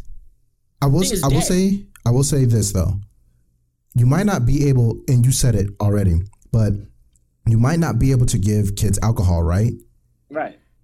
But the alcohol is the fact that that kid has no financial ties. So the fact that they can get their parents' credit card, input it, hit remember credit card information. Oh boy. And then they can continuously go back in and for parents who have this, like who have kids and this is the case, I understand why they're angry and want regulation, right? Mm-hmm. But the fact that a kid that does not have financial ties can put in a credit card, hit save for later, and continuously buy whatever loot box or whatever it is that they're buying, that's their liquor. The fact that it's not their money that they're using to purchase this stuff. So you don't need to give them alcohol. And I think video game publishers are smart enough to know that. What's that child's liquor? Oh, money that's not theirs? Pull the trigger, do it. Right. And then let their marketing plan be, let's put this in these kids' faces so these kids annoy their parents. Because a lot of kids, I don't realize this, but this is why kids are super powerful human beings and are the best negotiators in the world. Kids know how to push their parents' buttons and get what they want. Like a baby just has to cry. Like how godlike is that? Cry. Everybody's surrounding you, giving you what you want. Mm-hmm. And more, because they don't really know how to speak baby. So they give you a bunch of things on top of what you want. So you just keep crying, right? Toddlers, at some point, they nag so much, you just want your kid to shut up. So you buy the thing so they stop talking about the thing, right? You think that works, but how are kids? Kids see a shiny new toy and want the new toy. Like they're the best negotiators. So if, and this is why it works wonders for a lot of people. If you can win over a child and get that child to do the hard part, which is the kids are always going to beat their parents when it comes to getting something because they're going to nag until they get it. They're going to keep thinking about it. They're going to keep talking about it. They're going to obsess over it. And and the adult wants to be involved in parenting. So they're going to get involved and they're going to spend that dollar repeatedly. And it's like, all right, well, hey company, could you kind of stop putting all of these things in front of my kid who I'm saying no to, but it's starting to add up? Like it's becoming a problem. And a resourceful kid will find a way to get it themselves, which is why there's a huge danger. Because at some point, a parent is like, yo, fam, I don't want to hear anything from your mouth right now. I'm just going to save my credit card here. If you want to just get it. And then the kid will just keep mashing the button. Yeah. Getting it. Very real. And on top of that, you got to think, it's not just one kid. No. You then have to deal with the pressure of that kid going to school. Oh my God! And if you're a parent who's in your kid's life, like actively, like going to parent-teacher conference, blah blah blah, doing chaperone stuff, that kid could have his friend come up to you and be like, "Hey, we play Fortnite and he doesn't have this. Can you buy it for him?" Like, blah blah. Like, you then have two kids nagging you, and then when you get home, your kid is nagging you again. Right. And they just double teamed you. So yeah, it's exactly what you said. The best negotiator. And they're doing the hard part for these companies. Yeah, you want your kid to feel cool. And a lot of companies market like that too. They be like, all right, well, you don't want to be the uncool kid in school, right? Well, tell your parent to get this. And now they got the thing. They brag about how they got the thing in school. Other people in school may not have the thing. And now they're upset. Continuous cycle. Constant thing. Yep. That's never ending. That's just how Ivan Ooze sold all that goose. And then the Power Rangers had to come. And Ivan Ooze had all the kids fucked up. That's a godlike comparison, by the way. I watched that movie recent for some reason. I think I was playing the fighting game, and I thought Ivan Ooze was broken, and then I had to go watch the movie again. And you're right, Ivan Ooze had to hustle, sold all of that stuff, and said, well, yo, I got the goo. Everybody's gooed up. Let's go. Yeah, the kids were playing with the goo, but it didn't affect them. It affected their parents. All the parents, yep. The kids are like, oh shit, we gotta go save our parents now. Where the Power Rangers at? Mm-hmm. Exactly.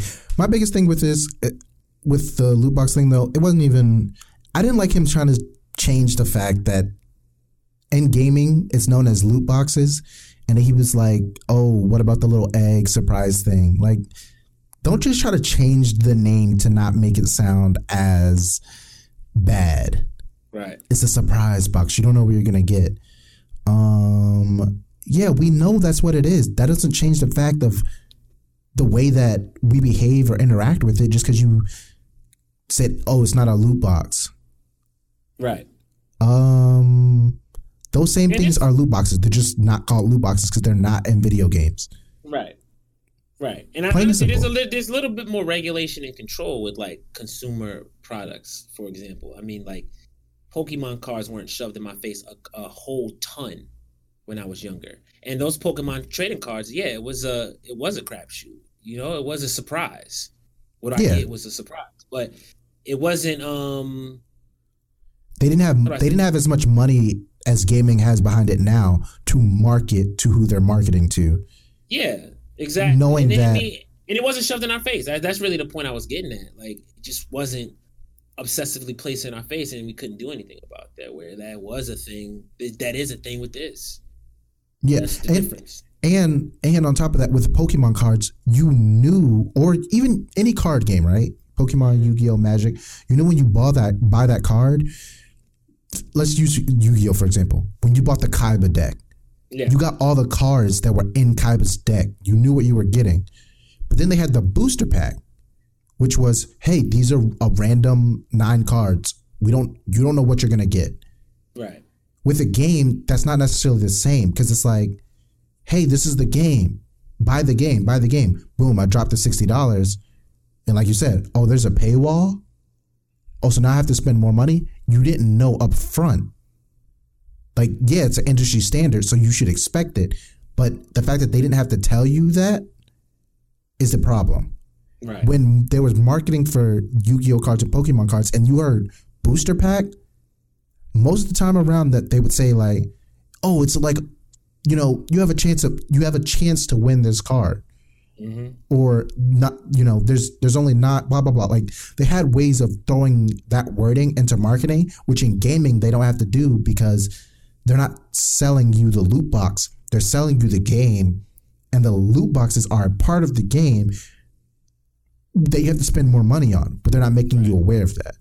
And on top of them not making you aware of it, you're not aware of which things in the game you don't have access to until it's too late and it's already in your possession. Because if you think about it, how often do you return a game outside of the Steam 2-hour window? Or, like a physical game in the store? Or how are you able to return the game? Because if you think about it, now GameStop, if you still shop there, which I hope you guys don't. I really do. We're like, what are you doing? Like, please get your life together. But if you shop at GameStop, they now have a rule that says, hey, if you buy new and you open this game, you cannot return it. It must be traded in. Which is, like you said, it's not ethical. It's shady as fuck. Mm-hmm. But now you suck, like, and that makes you think, I paid $60 for this game. I opened it, didn't enjoy it, or it's not what I expected, or whatever. So instead of getting my $60 back and them just selling it, because for them it's considered used because you took the plastic wrap off of it when they should just buy a plastic wrap maker. Anyway, you took the plastic wrap off of it. So now it's considered used for them. So because it's considered used for them, you now only get $30 back on a trade-in for $60 games that you can't return.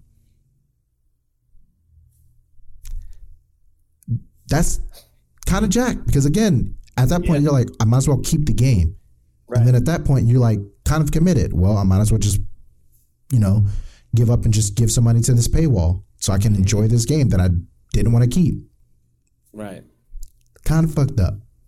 And I do hope that they get some type of, and that's the thing, I'm not sure, and maybe you might be able to answer this if you have a thought of it. but I'm not sure what the regulation would consist of, and would it only apply to minors? I don't know either. I would hope it does. Like, that would be nice. But I mean, no, I don't have the answer to that question, so I couldn't tell you. I will say this though: I'm also getting sick and tired of them using this lame excuse right here. Well, you could just grind for it. You don't have to pay for it, and then they make the grind probably something that takes something you can buy in 1 minute, but it takes you 3 months to actually obtain by just playing the game and working at it. Like FIFA Ultimate Team. Wait, didn't speaking of Mortal Kombat earlier, isn't this the issue the MK11 had with MK11? It was like you could unlock characters or something, but the grind was like super unbalanced.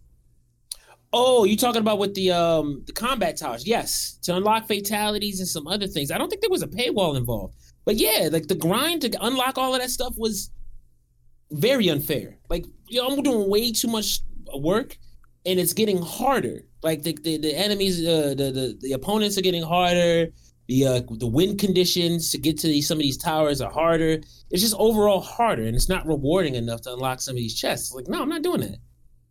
Yeah, I gotta see though. I don't remember there being a. I think it was when it very first dropped, like that first week. That was a big issue. I got the game right now. I'll load it up and see if there's some like currency related thing I gotta do, because I don't remember that, but I do remember that being an issue. And I also remember like you can buy Frost. I remember that too, and I'm like, why would I buy Frost when I could just play through the story, which is very short. It's a good story. It was very short and unlock Frost. I'm like, what? Yeah, that was it. That was the thing people said too. Is like, why would I buy a character? And games are designed almost to that point now where it's like they design it where you can't you can't unlock stuff. Like you have to pay for it. Yeah, Street Fighter V has that issue. They did some characters I want to practice some matchups against, and I can't because I have to pay for them. And you can grind and get like points to get the characters, but the things that you can do every week to get enough points, there's not really a lot. I mean, you don't really get a lot. And then, believe it or not, by the time, Fortnite's kind of notorious for this too, but by the time I get enough points to get a character that I want to, I don't even want to play that character. I just want to practice a matchup. But by the time I get to that point, a new character dropped. Yeah. Or some new item or stage or something dropped. Like Street Fighter's notorious for that. Like I bought G with points that I had saved up because that was a character that I liked. But at the time when I bought G, I wanted to buy Balrog. And I still don't have Balrog because I bought G. And then after that happened, I wanted to buy another character. Well, I wanted to buy Sakura, but another character came out and I had to practice a matchup. And I think it was Menat. And I was so stressed out over Menat that I bought Menat with those points that I earned for free. And then still don't have Balrog. Yeah, I still don't have Balrog or Sakura. Ain't that something? Like, dang. And I had to buy them because I got tired of losing a matchup. Like, I want to practice the matchups. I can't even go in training mode. I have to buy them. Wait, you can't even practice? Oh, okay. No. Yeah, that's super scummy. You can't even practice them in training because you didn't own them? I don't own them, so I can't practice against them. I can't see setups and techniques, and I can run into them. It's not like because I didn't pay, which I think is actually okay. It's not like I can't run into them because I don't own the content. Thank God that's not an issue. But yeah, if I want to do something, And also to go back to the question, yeah, the premium shop. Let me check the store. Yeah, you can buy time crystals. And more, you can earn time crystals, but you can buy time crystals here on Mortal Kombat 11. So yeah, there was definitely some issue with people had with they're like the grind is too hard and I don't want to pay. And they also, but it's ironic though because they listen. I come from the scumbag generation where if you make me pay for premium nonsense, and when I say premium nonsense, I mean nonsense, but you put it behind a premium paywall. This is online. I'm using a trainer. I will press a button and unlock all of that cosmetic crap that you want me to pay $300 for just to spite you. And a lot of people are doing that, by the way, on PC. Just using a trainer. That's it. Because there's debuggers and all of that other stuff available in the game. It's all in code. So if some people get a trainer, press a button, and it saves locally. So it doesn't matter. It's all on your local files. I'd rather do that than shell out money and then you guys kill the game off really quick. You know what I mean? I see what they're trying to do to expand their lifespan, but I guess you know what the ironic part is? I think like with esports and a lot of the stuff that we talk about it from a very general point of view. We don't talk about diehard gamers. Yeah. Not really. We don't. We talk about the casual consumer that's playing video games here and there and is back and forth between this console, this thing. Not the person that's going to buy it and really stay loyal to a title. And those fans are fickle. A lot of people market towards that fan base because there's a lot of them, but they buy and bounce. There's not a really high conversion rate from that group. They just buy a thing, they like it for a moment, and then somebody else starts talking about something else, and they leave that game. Yeah, and that's I think that comes into the and I won't call them casual gamers. It's this is mainstream. I want to be cool. What do I need to buy to be a part of the conversation right now? Actually, I think that is the casual gamer. I think what we call the casual gamer is the gamer that plays a bunch of games, and that's wrong. That's the gamer. That's a gamer. In my opinion, that's a gamer. A casual gamer is somebody that fired up Candy Crush because why not? Or has a Wii and has a PlayStation and gets games here and there because there's talk about it, but they don't really know what's going on. Or they play enough of it and then just leave it alone. Like that's a casual gamer. Okay. Whereas a gamer is somebody that is loyal to a bunch of different games and plays a lot of games and is really gaming like that, but isn't loyal to one thing. You know what I mean? But they're always on a game. They're always gaming on something. They're just not loyal to one particular game. A hardcore gamer is somebody that more so obsesses over one game, but may have some other games in the tuck. I call those the hardcore game. Okay, yeah. So my was around the same thing, but casual. I was thinking kind of time based as well. Like how much time do you have in it? How much time are you able to commit to a game? But right. I think I'm in agreement with what you just said. Yeah, that makes sense. Yeah, I mean, if you do the numbers, the spectrum still stands time wise too. Like the casual gamer is not putting in that much time.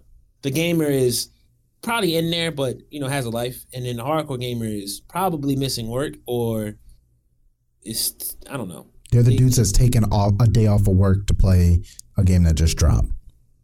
Right. That to me is a gamer. A hardcore gamer is taking time off the game to go to work. Yeah. That sounds weird. That but makes a lot of sense. You know what I mean? But let's get into this final topic. And only reason this is a topic is because of some of the backlash that I saw from it, which I thought was hilarious. So, PUBG player 8C, who plays for FaZe, right? He got a ban on PUBG. Mm-hmm. I think if I'm not mistaken, the screenshot said it was for cheating. It wasn't clarified what kind of cheating or whatever about, right?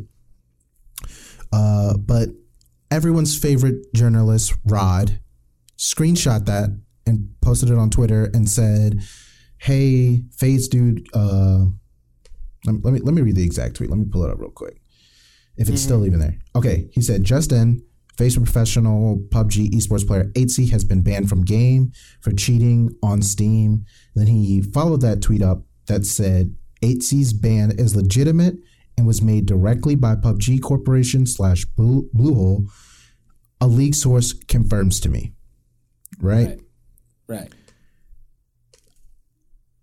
Me being a hardcore fan of PUBG compared to most people that are in gaming, I know that pros in PUBG do occasionally get banned, but they're usually false positives.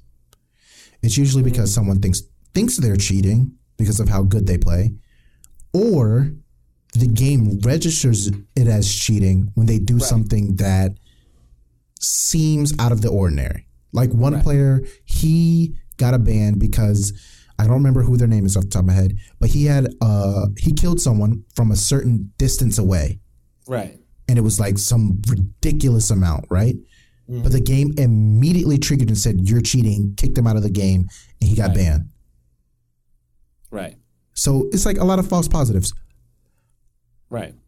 The thing that a lot of people from the PUBG community were kind of in an uproar about, or the backlash that I saw was like, hey, this isn't like, we don't know what your source is. Like, we don't know who this league contact is to confirm that he cheated, but it seems very out of the ordinary because there isn't a ban wave, and like he's the only one. Like, this is really random, right? So like people in the PUBG community were like, he probably didn't cheat, but it was the wording from Rod that said that, and this is where the backlash came in, or most of the point is, he said that it's a legitimate ban and came directly from Bluehole. While what he said isn't wrong, it's still damaging. Absolutely. Because yes, it came from Bluehole or PUBG Corp, because it's their game, it's their anti-cheat system. So yes, the cheat came from them. Yes, him being banned is legitimate, like the act of him being banned. But it's the way that you word the ban is legitimate and it came from PUBG Corp directly is damaging, because it makes it seem like you're saying, yes, he cheated. Someone from PUBG Corp has directly told me we banned him because he cheated. But that wasn't the case, because at this point right now he's unbanned. Mm-hmm. So I bring all this up to say to you, has there been, well, one, can journalists who aren't invested in that ecosystem of that esport be, how much of their word should be taken as fact? And on top of that, once being a player, has there ever been cases where someone in the game that you were playing, or you yourself, were told that you were cheating, and then it came out that, you know, hey, I never cheated, and here's the proof? In fighting games, it's pretty easy to spot a cheater, and it's and I'm talking about online, but offline, it's very, very, very difficult to do. Mm-hmm. It's one-on-one, so you're responsible for everything, and it's really and in a fighting games ecosystem, it's easier to control that. It's very easy. I mean, most of the time, places, tournaments, especially invitationals, will provide peripherals. You can't cheat there. You know what I'm saying? The game runs the way the game runs. Online is easier to do, but a lot of FGC related stuff is input sensitive. So if you see perfect inputs and perfect reactions and just frame everything, you're obviously cheating. No one has that input reactions. Now, in regards to shooters, that is a common thing as well online. I mean, I've seen reports that people have done these at major events as well. All of that, I'm saying is pointless to what I'm about to say next, but I'm going to say it anyway. There's ways to spot cheats, and you can't just rely on a technical system, because you'll have a situation like what happened to HC, in my opinion. Here's reality. Slasher's the homie. I appreciate what you've done to get me where I got, Slasher. I do love you, but I'm not talking to you as a friend. I'm talking to you as a reporter. You have a responsibility.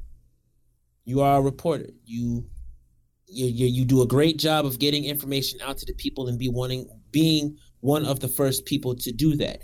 But before you do that, you have to check your sources, because 108,000 people follow him on Twitter alone. Mm-hmm. And they look to hear everything that is esports, period. From him. I think he broke the news when I lost when I lost my job at Splice, and I was kind of mad at that, because I was like, you made it seem like I got fired because I did some like misbehavior. It was a downsizing. Content department got wiped out. Mm-hmm. When you do stuff like that, it's damaging. So now you're walking around talking about AT is a cheater, it's confirmed by Bluehole, he got caught cheating, yada yada. But what you didn't, but you know, that's a misleading title. An auto, you know, some algorithm kicked in and thought he was cheating. It happens all the time with people's music, or there's a copyright claim on some song. I didn't use that song, as a matter of fact, or maybe it was their song, and they used it, or they, you know what I'm saying? Like anything could have happened, where you can't do that. And I'm sorry, but like he did have a reply to it. I'm gonna read Slash's reply because I was mad about it. FaZe 8C Steam ban was removed by PUBG EMEA as a false report. To be clear, my initial follow-up source is someone who had PUBG Esports, but it's clear that it was wrong and that was my bad. All right, listen, check this out. You throwing somebody under the bus does not clear you what you did from shit reporting. That was a shit report you did. You heard something, you wanted to get ahead of it, you posted something. You didn't do any deeper research, and you didn't leave room for an open mind. You said this guy cheated, he got banned, PUBG said so. Yeah. I didn't and to follow up real quick, I didn't even know that he came out and addressed it. I hadn't seen that he came out and apologized. Listen, all that Etika stuff was happening, man. Etika, I hope you cool, but I understand. Like he did it. It was kind of on the tuck too. It was 2 p.m. on a 2 p.m. Eastern on the first day of summer, right? Like who's doing when was that? That's Friday. Most people are getting ready to go out on Friday or getting ready to leave work on Friday. So people probably didn't see that. But regardless, yeah, like I mean, it's nice that you were at least honest to say, yo, I messed up. But it just seems so hollow. And I guess, as somebody who has had a little bit of time in journalism, you have to take those. You can't be morally or emotionally attached to stuff. Your objective is to get a story and sell it, right? Yeah. Again, back to business. Okay, that's fine. But that's also the reason why it angers me, because I'll say it again. The media has a great responsibility when it comes to storytelling the world as we see it. The sad part is, when you give people power, you expect people to be responsible for it. Like, look at the police. It's the same thing. Media and the police are the same to me in the sense that those are people with severe positions of power, and they abuse it constantly and very commonly. Like the average person can't handle that much power. So here's Slasher. I have a chance to make another hit and get some traction and do something with it. My reports are heavy and important, and they are worth something. Let me say something. Yeah. You said the wrong thing, and you almost got somebody jammed up for it. But yeah, because it kind of makes the player look like, and this is the thing that I appreciate. The player came out and said, like, yo, my team backed me, like they were supporting me, like they had my back.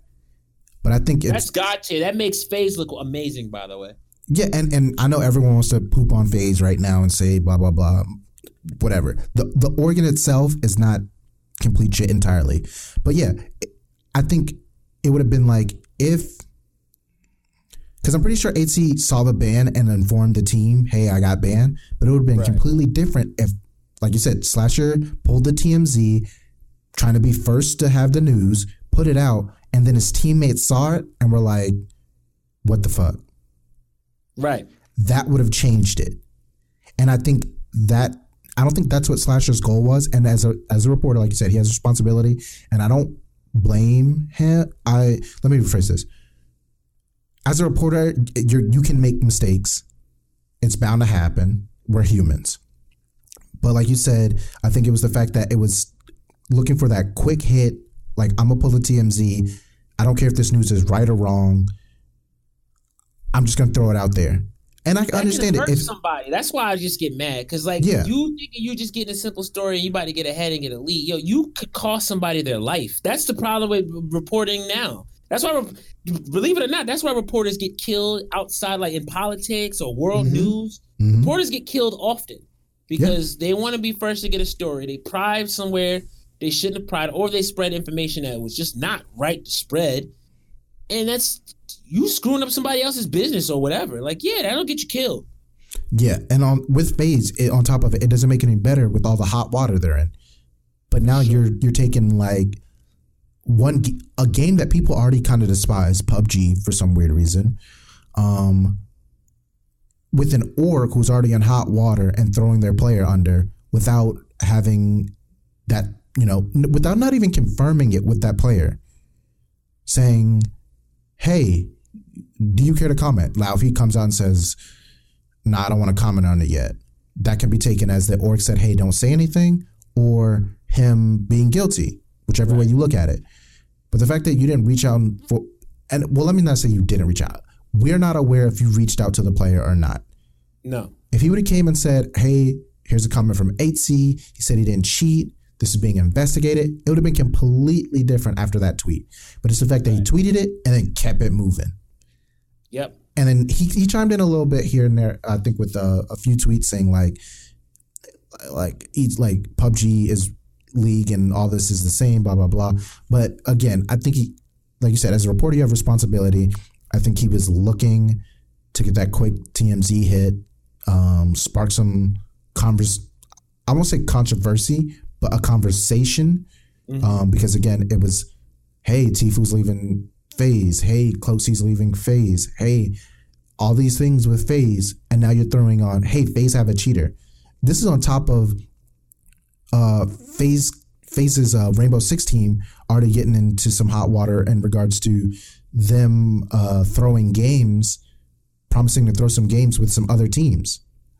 Right. So now you're just adding fire to the fuel, and it kind of is like, are we out to get FaZe as a whole, or are we out to tell the truth and make sure our players are taken care of? Right.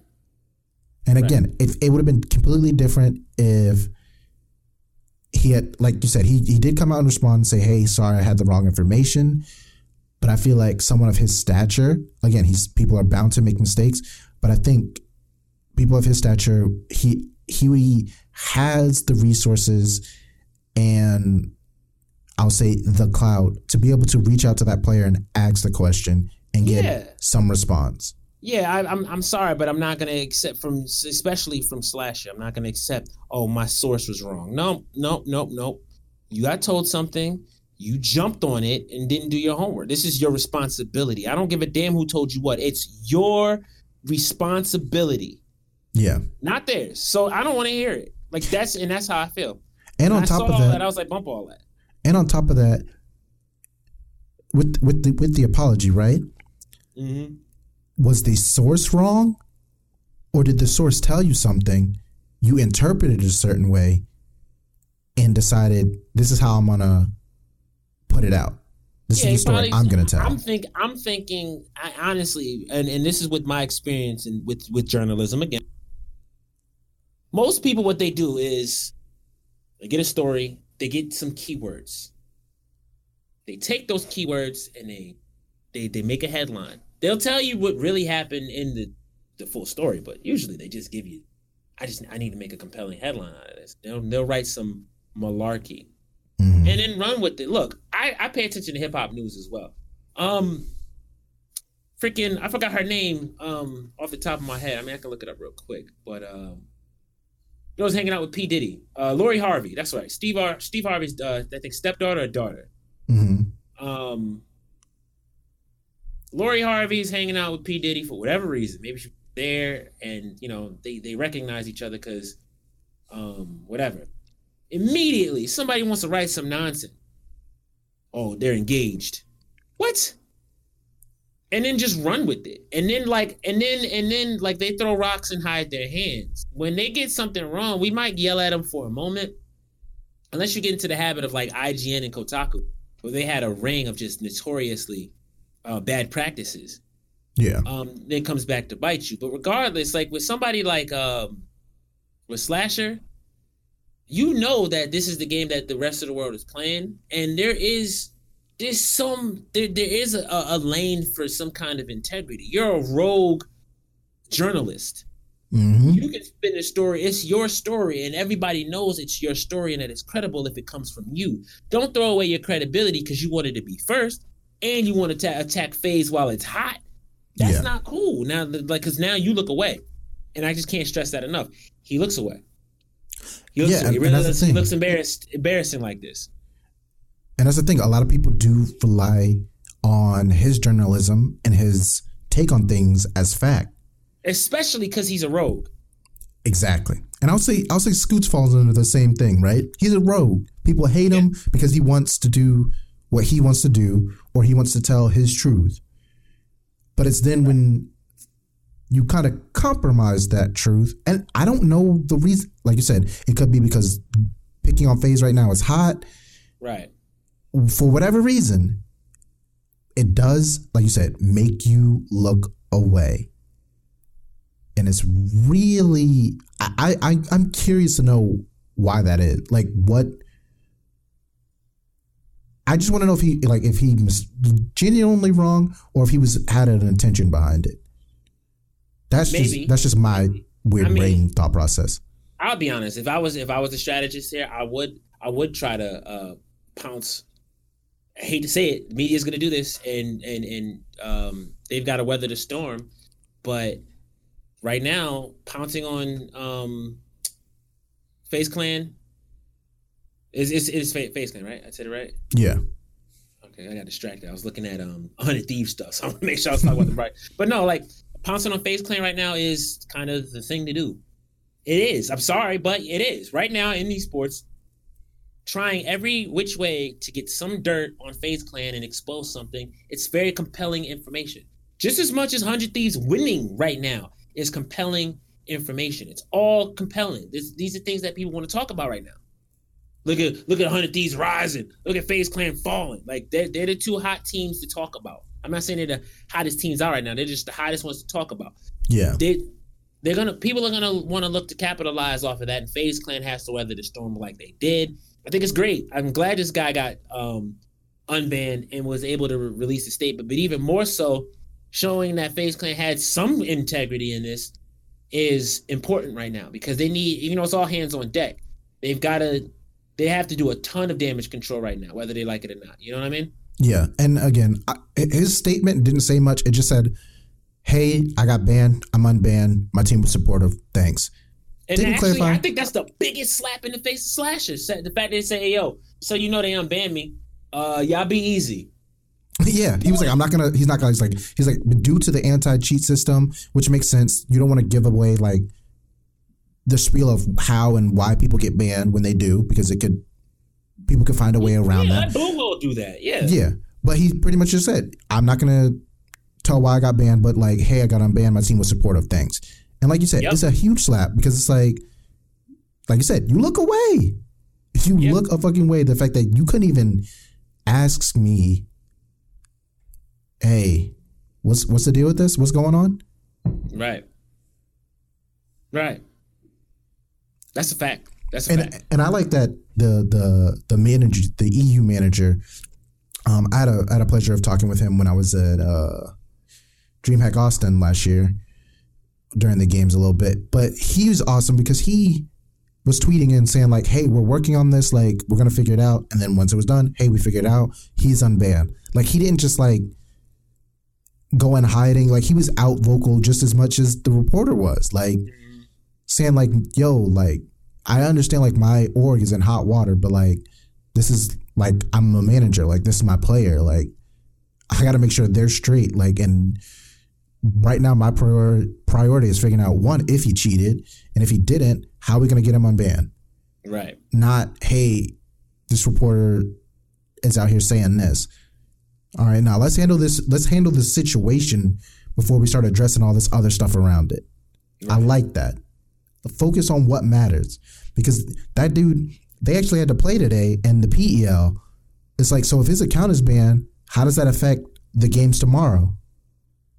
Is FaZe going to play with a man down? Are they not going to play at all? Right. Because I don't think a lot of PUBG teams have subs. So it's like, what do you do? What do you do? Because again, like you said, the reporting can be damaging, and it affects esports because these are players. These are people. They have to compete. Yeah. So if you are coming out flat right out saying people are cheating, then people are going to look and be like, well, I'm not watching that. They support cheaters, blah, blah, blah. I'm not doing this. Like, it affects so much different stuff. And like you said, I think with him being at the Setchers, I want to say he knew better. I don't know. Yeah. I don't know, but I feel like he did. Yeah. And it was just really, really weird that happened. I agree. That's all I can say. I agree. Yeah. But that was the final topic of the day. I'm not going to hold you much longer. I want to again thank you for stepping in. It's all love, always. You're always welcome to the show if you ever want to discuss esports, even though you hate it. I hate esports. All right. I'm always down. I'm always down to talk about what I hate. You hate esports, but esports loves you. No, it doesn't. Okay, I love you. There, I said it. All right. That works. I believe that. I don't believe esports loves you. Bump esports. I hate you. He hates it until it's more genuine, and it starts to solidify Have itself. some common sense. There's no common sense in esports. Look, there's no common sense in the world because common sense ain't common. All right. That's true. Bars. Okay. All right. All right. Now you got that one. I'm gonna clap for that. That was good.